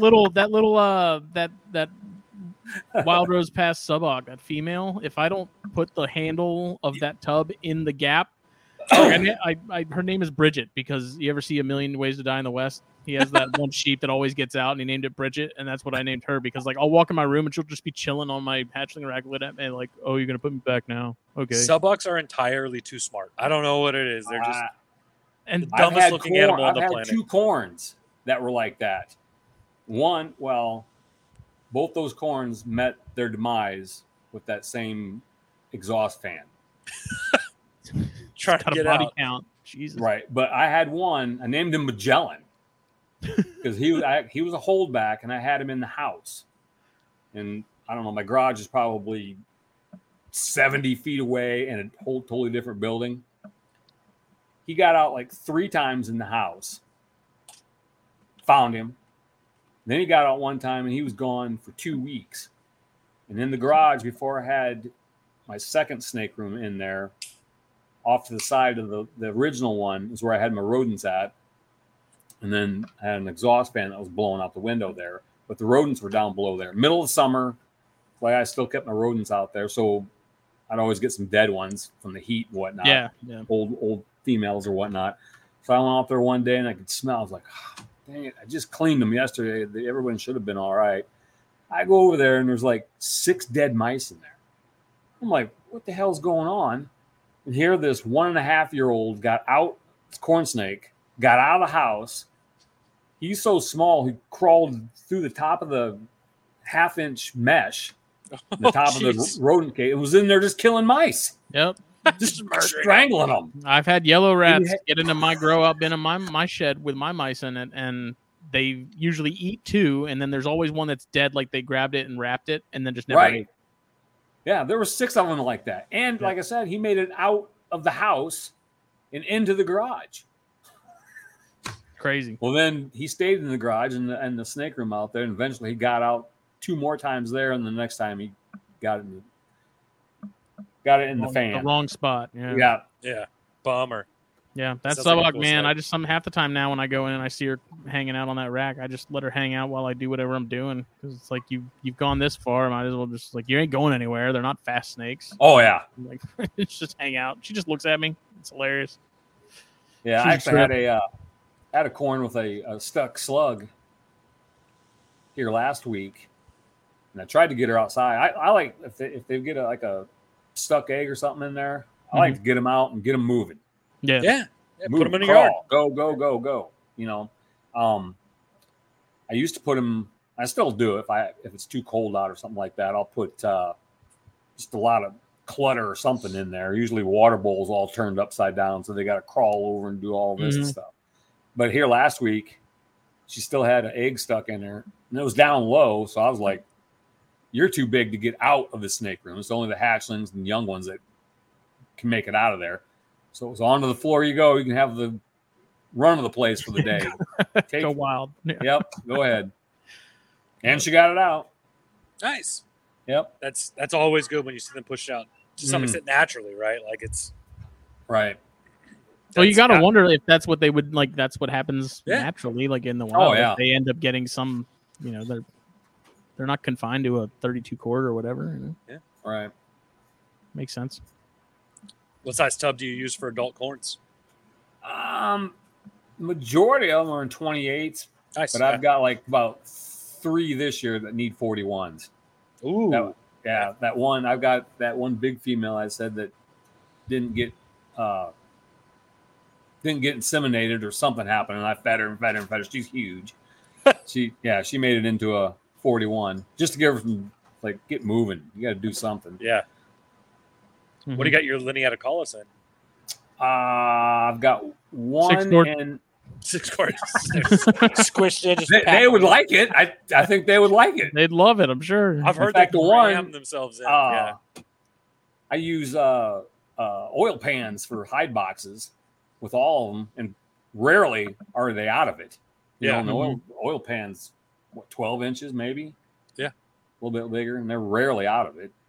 But I've got one female's in a big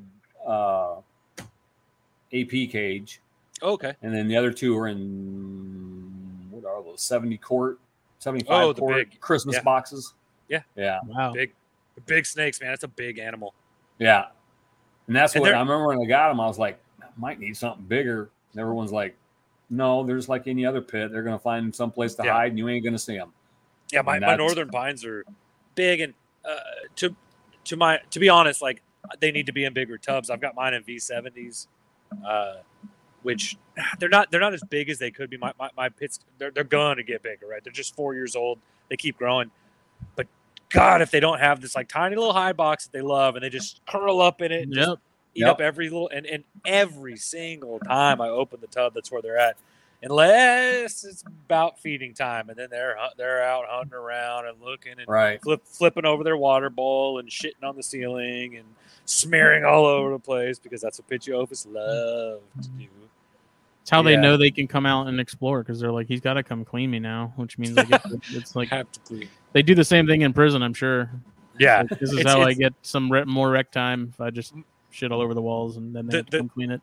the amount of time I spend cleaning all of my corn snakes, all of them, which is, I don't know, 10 adults, something like that, 12 adults, is maybe the amount of time I spend 2 pairs of Pitiophis. Yeah. Maybe, right? Like, it's every time it's a quarter of the cage or a quarter of the tub being cleaned out. Every time it's smeared all over the place. It's, Yeah, they can't find one place and go either. It's like, No. let's get some here and get some there. They're and claiming it as their some own. over here too. Yeah. And then the urine and the stuff that goes with it. It's like, I fed you a small rat, right? Like, I fed you a small rat. Like, calm down. I didn't need the whole rat on day 2. It's always day 2. Feed them on Sunday. I'm cleaning on Tuesday and Wednesday. Right. Every single time. But gotta love them. It's, whew. Get me That's why he's excited got even the thinking shirt. about them. He's got the Pitiophis shirt. Hey, hit up your boy Justin Smith at Palmetto Coast Exotics for a Pitiophis shirt. I can't really see it. Oh, where am I? I don't know how cameras work. Hey. Hey. But yeah, Are I you keep back here. I keep them. I've got some naturalistic enclosures. All across the board. What's Do you ever That's prefer awesome. bedding with your tub? Depends on what it is.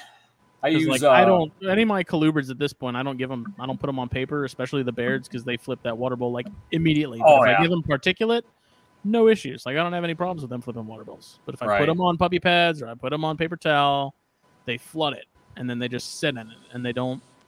I like to use. About the only time I use paper is in the spring.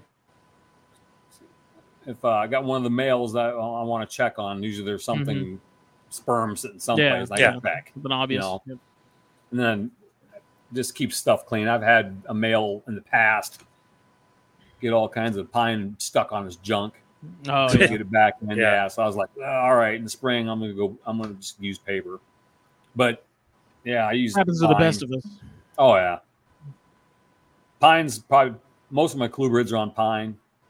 Bamboo See, rats. that's and- interesting too, because Montross mentioned when he did a water snake article for the magazine when we were doing that he used pine, and I remember I messaged him when I was reading over it before I put it into like layout and stuff, and I was like, "Did you mean to put pine or did you mean to put aspen?" He's like, "No, I use pine," and it's like we've always heard pine is like a big no-no, but he's like, "Dude, I've been using it for like 10 plus years and I haven't had a single issue with it." Yeah, I've used it. I've never 30 been brave 30 enough to years? use it. I use it for Yeah. mice, but you've never had any problems with it or anything like that. I No. think it's. I wondered if Um, it was just a matter of like if it gets wet and like if it's not properly like kiln dried or like what the whole stereotype of Everyone's that- saying kiln dried now. years ago, I don't even know if it was kiln dry. I used pine. Yeah. I don't even remember aspen coming on the scene until the late 90s. Yeah. You know, I would love to be able to go to Tractor Supply and buy the giant brick of pine that we use for mice and use it for snakes instead of paying twice as much, if not more, for the half a bag of aspen. Yeah. Well, you got to get on Amazon and get that aspen #1, $47 delivered for the big bag, and Amazon will deliver it. I use pine, so I got it. My first snake I got in 2003. 2003. I used only pine because cedar was the big no. You don't use cedar. Yeah, I definitely don't use cedar. I don't even use cedar for mice. I'm not. I used cedar for years, and then once I left and was really just geckos for the most part, and then came back and was heavy back into colubrids. Everybody's like aspen. So I started buying that big bag, the aspen #1 bag, right? The same one you see at shows, and now Amazon ships it directly to your house. And oh my God, I don't know how they ship that thing for free. But I don't remember ever having an issue with pine. I mean, I'll get some batches. Stuff I'm using now is called Eco Flake. Mm-hmm. And then there's another brand that's at the farm store that I get it from. And I used to get that one because it's like, I don't know, $1, $2 cheaper. But a lot of it was really dusty. There's a lot of dust in there. And that I'm trying to get away from. I don't like that. See, and that's why I've gotten piggy about the aspen, because it's like I either get the large flake stuff, which has not a whole lot of dust, but it's a pain in the ass because it's large flake, or I get the finer stuff and it's freaking dust everywhere. Right. Yeah.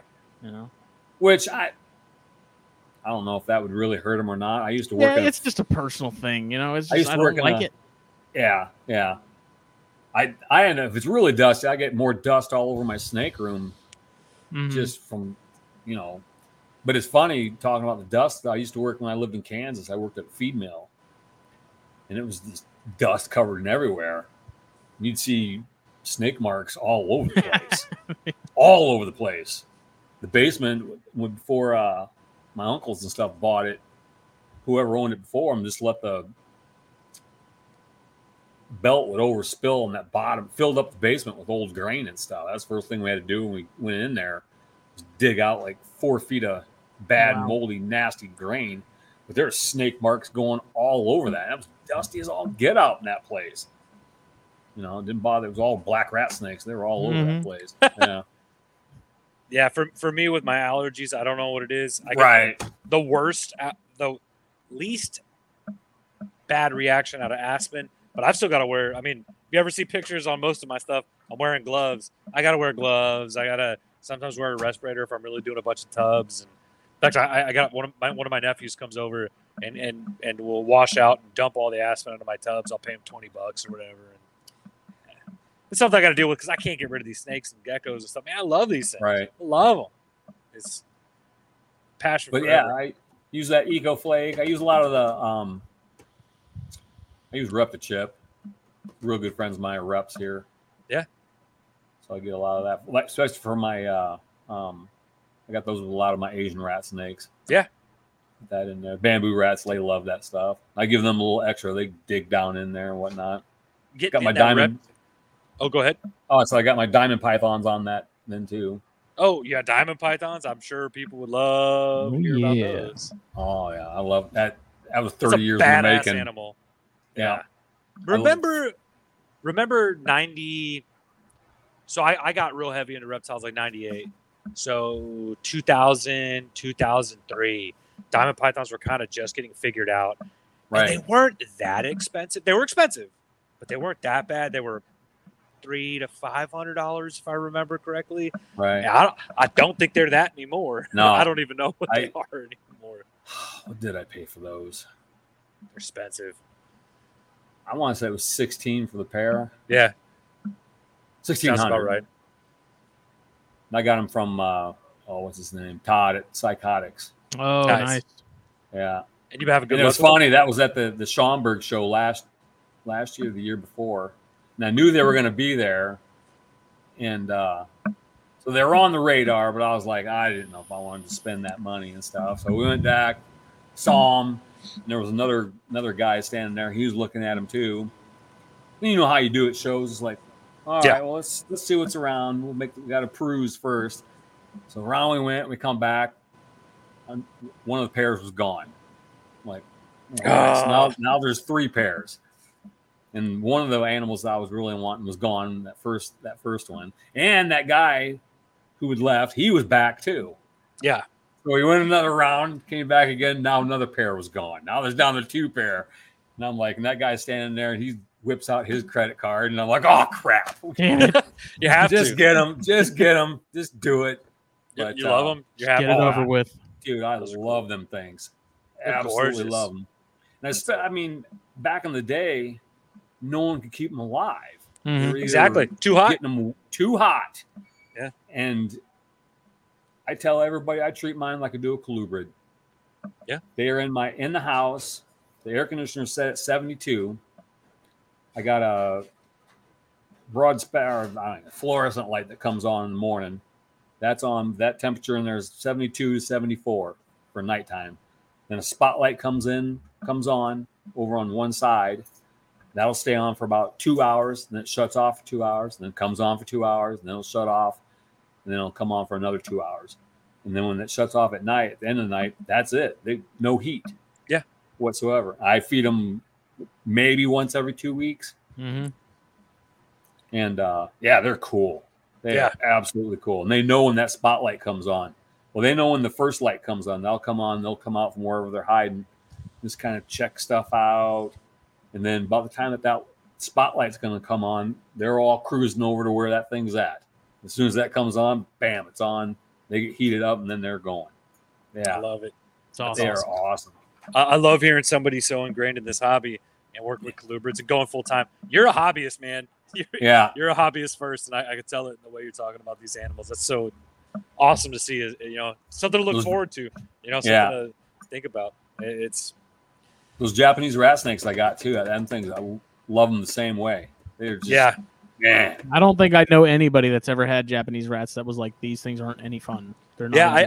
Everyone I know that has them loves them. Like hardcore. I sent my female to JT. He's had a little trouble breeding them.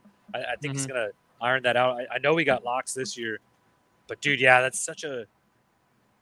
Geez, it don't get it hot, and it's a bulletproof animal. They eat off. I remember I got mine. It ate off the rip. Asian bears. They're Asian bears. They are. Some of these Asian species, it's like just keep your collection cooler in general, and I think you're going to see more success just across the board. Bingo. I've worked with Coleonyx for 15 years. I've had Coleonyx geckos forever, and this year I got a bunch of wild caught stock of Coleonyx brevis. It's one of my pet projects, and I have a group that I decided this year to keep cooler. I've always kept them at around 86, 88, sometimes up to 90. Always kept them warmer. And this year I kept them cooler. You don't see a lot of babies surviving at that temperature. And dude, I'm keeping them at 78 to 84. 84 is the absolute hottest that rack will ever get. And boom, I've got my females gravid. Everything is just absolutely excelling. And I'm like, wow, just it's because they're not operating at those higher temperatures, man. They're operating at night when it's cooler. And going to West Texas and having a brand new vehicle lose AC because it's 110 actual degrees outside. Hashtag shout out to anybody that keeps Jeeps. I had a Jeep for 3 months and sold it. It was brand new.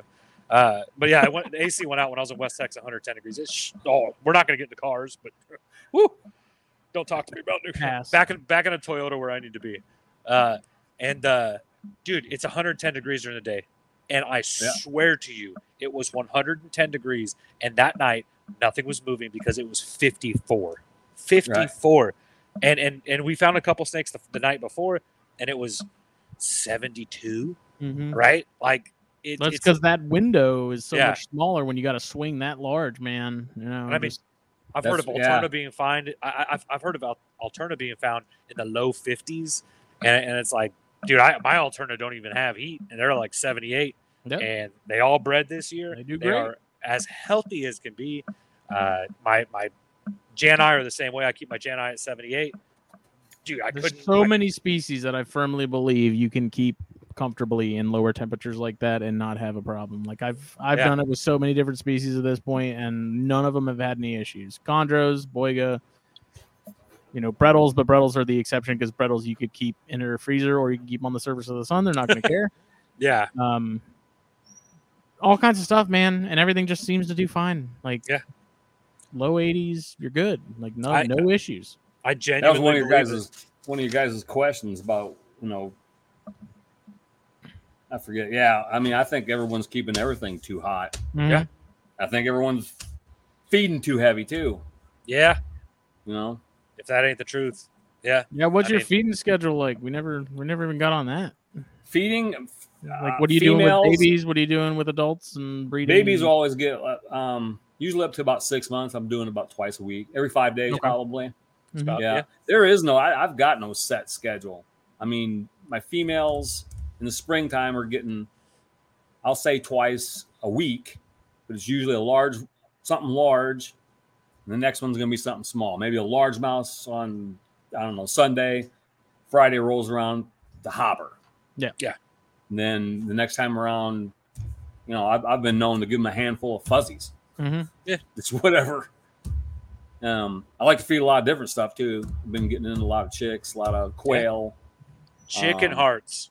Dude, frog legs. Chicken hearts. I did frog legs. I have a couple frog legs. Absinthe, that Ghost Tessera goes ham on some frog legs, dude. Really? Yep. Yes. Oh my god. I've had the same.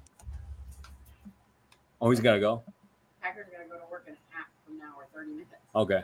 We're wrapping up here soon. Okay. But, oh, yeah. Busted. Yeah. No, I'm on my kid's computer. He's got to go to work. But yeah, that varied diet is awesome. I love chicks, quail. Right. Frog legs. Doing anything for females post lay? Anything special? You like? I have tried dusting with calcium and stuff like that. Mm-hmm. I haven't found anything except they don't like it. They Smells get down weird. to the end. They get down to the end with all that powder, and they're like, But are you hammering those a little heavier after they lay, or are you just kind of keeping them after they lay? schedule? I can get a small meal in them right away, and then the ones I know are going to go again. Yeah. And with those, I'll try to keep smaller meals, just more frequent. Mm-hmm. And then, I got you. But I like the varied diet: mice, rats, chicks, Spice of life. quail, eggs. Like I said, frog leg. We went to the Asian store. I picked up some frog legs. I was like, I'm curious to see who would eat them. Yeah. Of course, the Cow Kings. They They'll pass eat up anything. nothing. Damn. You're damn. Really? They'd eat the bag they came in. Oh yeah, they took I fed my Cow Kings tilapia. Loved it. I've been meaning to try that with some of my stuff. I haven't. Yeah. Yet. I keep forgetting to buy some. My 2 Cow Kings that I hate with every single part of my soul. I hate them. They're my disposals. They're the gecko didn't hatch out or baby geckos. They ate the baby. Snake didn't make it. Here's the snake. The slug. Oh, well, here's your meal. Slug eggs. God, you take slug eggs and put them in a bowl, and the Cow Kings just gobble them. Savages. It's like, I've had mixed results with quail eggs with my corns. I've never tried I've quail had eggs. some that'll take them. I've had some that have zero interest in them. I don't. Yeah. It's mostly the wild caught stuff that will take quail eggs. I've only done quail eggs like twice, and everybody took them. Yeah. Every once in a while, I'll find a robin egg out, and they'll drop one in midair or whatnot, and they'll eat that one up too. I love chicks because I can give my big pits like 4 chicks. And It's still cheaper than a medium rat because a medium rat costs slightly part of your kidney. Right. Yeah. It's tough, man. Yep. But man, Eric, thank you so much. Oh yeah, Thank you so man. much for coming on, man. It's a great episode. I'm glad Thanks to for having get me. to know you a little Appreciate bit. Yeah. Oh, absolutely. It's it's not a lot of times. And, I'm gonna ask this. It'll be super quick.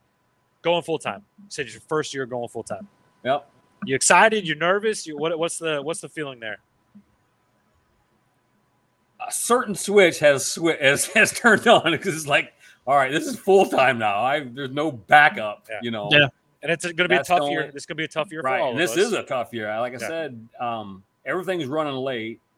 I got the Schaumburg show, which is our first 3-day show we're doing, and I've got nothing. I got surplus animals. I got a handful of bamboo rats and a handful of house snakes. Yeah. So I'm like calling I've got bunch of friends. I'm like, what do you got? I'll take anything to put on the table. Yeah. Right. So so everyone comes forward. I got some crested geckos coming. So I have no clue about those, but they're cool looking. Date And paste. some odds and ends stuff. Yeah. Yeah. That's cool. Where So, can- go ahead. Go ahead, Chris. Oh, I was don't gonna know. say the future of full time. Just keep doing what you're doing. Oh, Or yeah. Is there, Yeah. Oh yeah. This is I can be working till the day I die, anyways, right? Yeah. So Yeah. might as well be doing what I want to be doing. There Yeah. you go. Yeah, that's the way I look at it. It took me 30 years to get here, so yeah. Absolutely. So when you have the many things available, where can people see your availabilities? On Morph Market. You can follow ECW Reptiles on Facebook, Instagram. I even got on there. It's like finally broke down. Yeah, you got a pretty good Instagram going. I like it. Yeah, I guess. I don't know. I'm not on there a whole lot. I look on there, just like, okay. Just If someone's going to message you and ask you about future clutches or anything, what's the best way to get a hold of you? ECW Reptiles or Eric Westmorland on Facebook. Facebook's Or best. Instagram. Yeah, I'm on there a lot. Messenger. That's about my main thing. I'm just because I always got my tablet or something there playing music, so it's right there. I always see it. I messaged you 4 years ago. You didn't respond. No big deal. It's fine. Oh, you did. You were selling some adult bamboo rats like 4 years ago, and I was like, "Are these still for sale?" Adult bamboo rat. Or maybe that was me. I might have messaged the wrong person. It might actually not be you. I'm not a smart person. I didn't sell any. It was probably Matt Most. It's probably Matt Most, right? And I'm just like, I'm just dumb. But hey, that's awesome, man. Yeah. So Facebook Messenger is the best way to get a hold of you? Absolutely. Yeah. Awesome. If We you really appreciate it, man. Yeah. Absolutely. yeah, Justin, where can people find you, Justin? I'm a hard man to get a hold of, you know. I find that untrue. Facebook, Instagram, Palmetto Coast Exotics, the Herpeticulture Network, the Herpeticulture Magazine. Instagram is still there, and people can still message that, but I'm not on there really all that much anymore. That's kind of the two main spots. I'm on Instagram more than I'm on Facebook, kind of. I prefer Instagram, so. But either way, I'm responsive. Yeah. If anybody wants to grab me, Instagram, Badlands Herpeticulture. If you want corn snakes from me specifically, reach out to Justin. Because I'm sending him all my corn snakes. I am going to cut back a little bit on what I'm selling. I'll be spending a lot of time giving stuff away because I've gotten to a point in this hobby, kind of especially with my work life and my personal life and my family, where selling is not a thing that I'm exceptionally. He's just given up. No, I'm actually going to produce more this year than I ever have, and then next year I've got so much stuff lined up. But I'll be posting my pines and my gophers and some of my king snakes. I'm going to hold back a lot of king snakes this year. I got a few cutters of Alterna, Leonis, the Cali Kings. I don't send pictures of the Theori, man. Don't. No. I mean, I'm keeping them all. Good. The Leonis are tough this year. Save me from the temptation. I think this year's one clutch Leonis. Next year might be like 4 or 5. Oh, Leonis or something. Forever Theori. Forever Theori. We can call them whatever you want. Variable Kings. What a species. They're so good. I don't know why I got rid of them. So good. I'll send you some this year. Don't. Alterna. I've got some really neat Alterna in the works. Those you can. My time with Alterna is done. I understand too, but I'm keeping all the shitty feeders, and I'm sending you all the easy feeders. And I plan on keeping and kind of just doling out to friends for the next couple of years to sign up. My work has gotten so difficult to be present there and as well as have an online presence. But if somebody wants to message me on Instagram. I love talking. I probably talk too much. But Gecko Daddy 6969 at hotmail.com. We're working on the OnlyFans. It's going to be dad bods and snakes. I'm excited. It's going to be something else. We're going to change the hobby. On Facebook the other day, the jorts, dads and jorts erotic calendar or something like that. My shorts cannot be shorter. That's part of my life, and that's just who I am now. He's rocking them Steve Irwins. I'm about to be 40, and I'm about to be 40, and I don't see a point in having anything on my legs past 4 inches, right? Like, you know what I mean? That's it. That's where we cut it off. But yeah, Literally. awesome. Thanks. Stop. It's a lot less than that, Justin. Right. I appreciate you, but this was episode Awesome. 7 of CornStars, brought to you by BlackBoxCages.com and Silent Hill Reptiles. Check them out at SilentHillReptiles.com as well. We will be back Monday for Snakes and Stogies, episode 160 something. I don't know what it is. I forget because we missed last week because of the 4th of July. So we will be back Monday. Thank you all. Eric, once again, thank you. You're the man. thank you so much, man. Chris. Appreciate it. You're a Thanks for man. having me. Appreciate it. Thank you. All right. Later. Later. Best episode ever.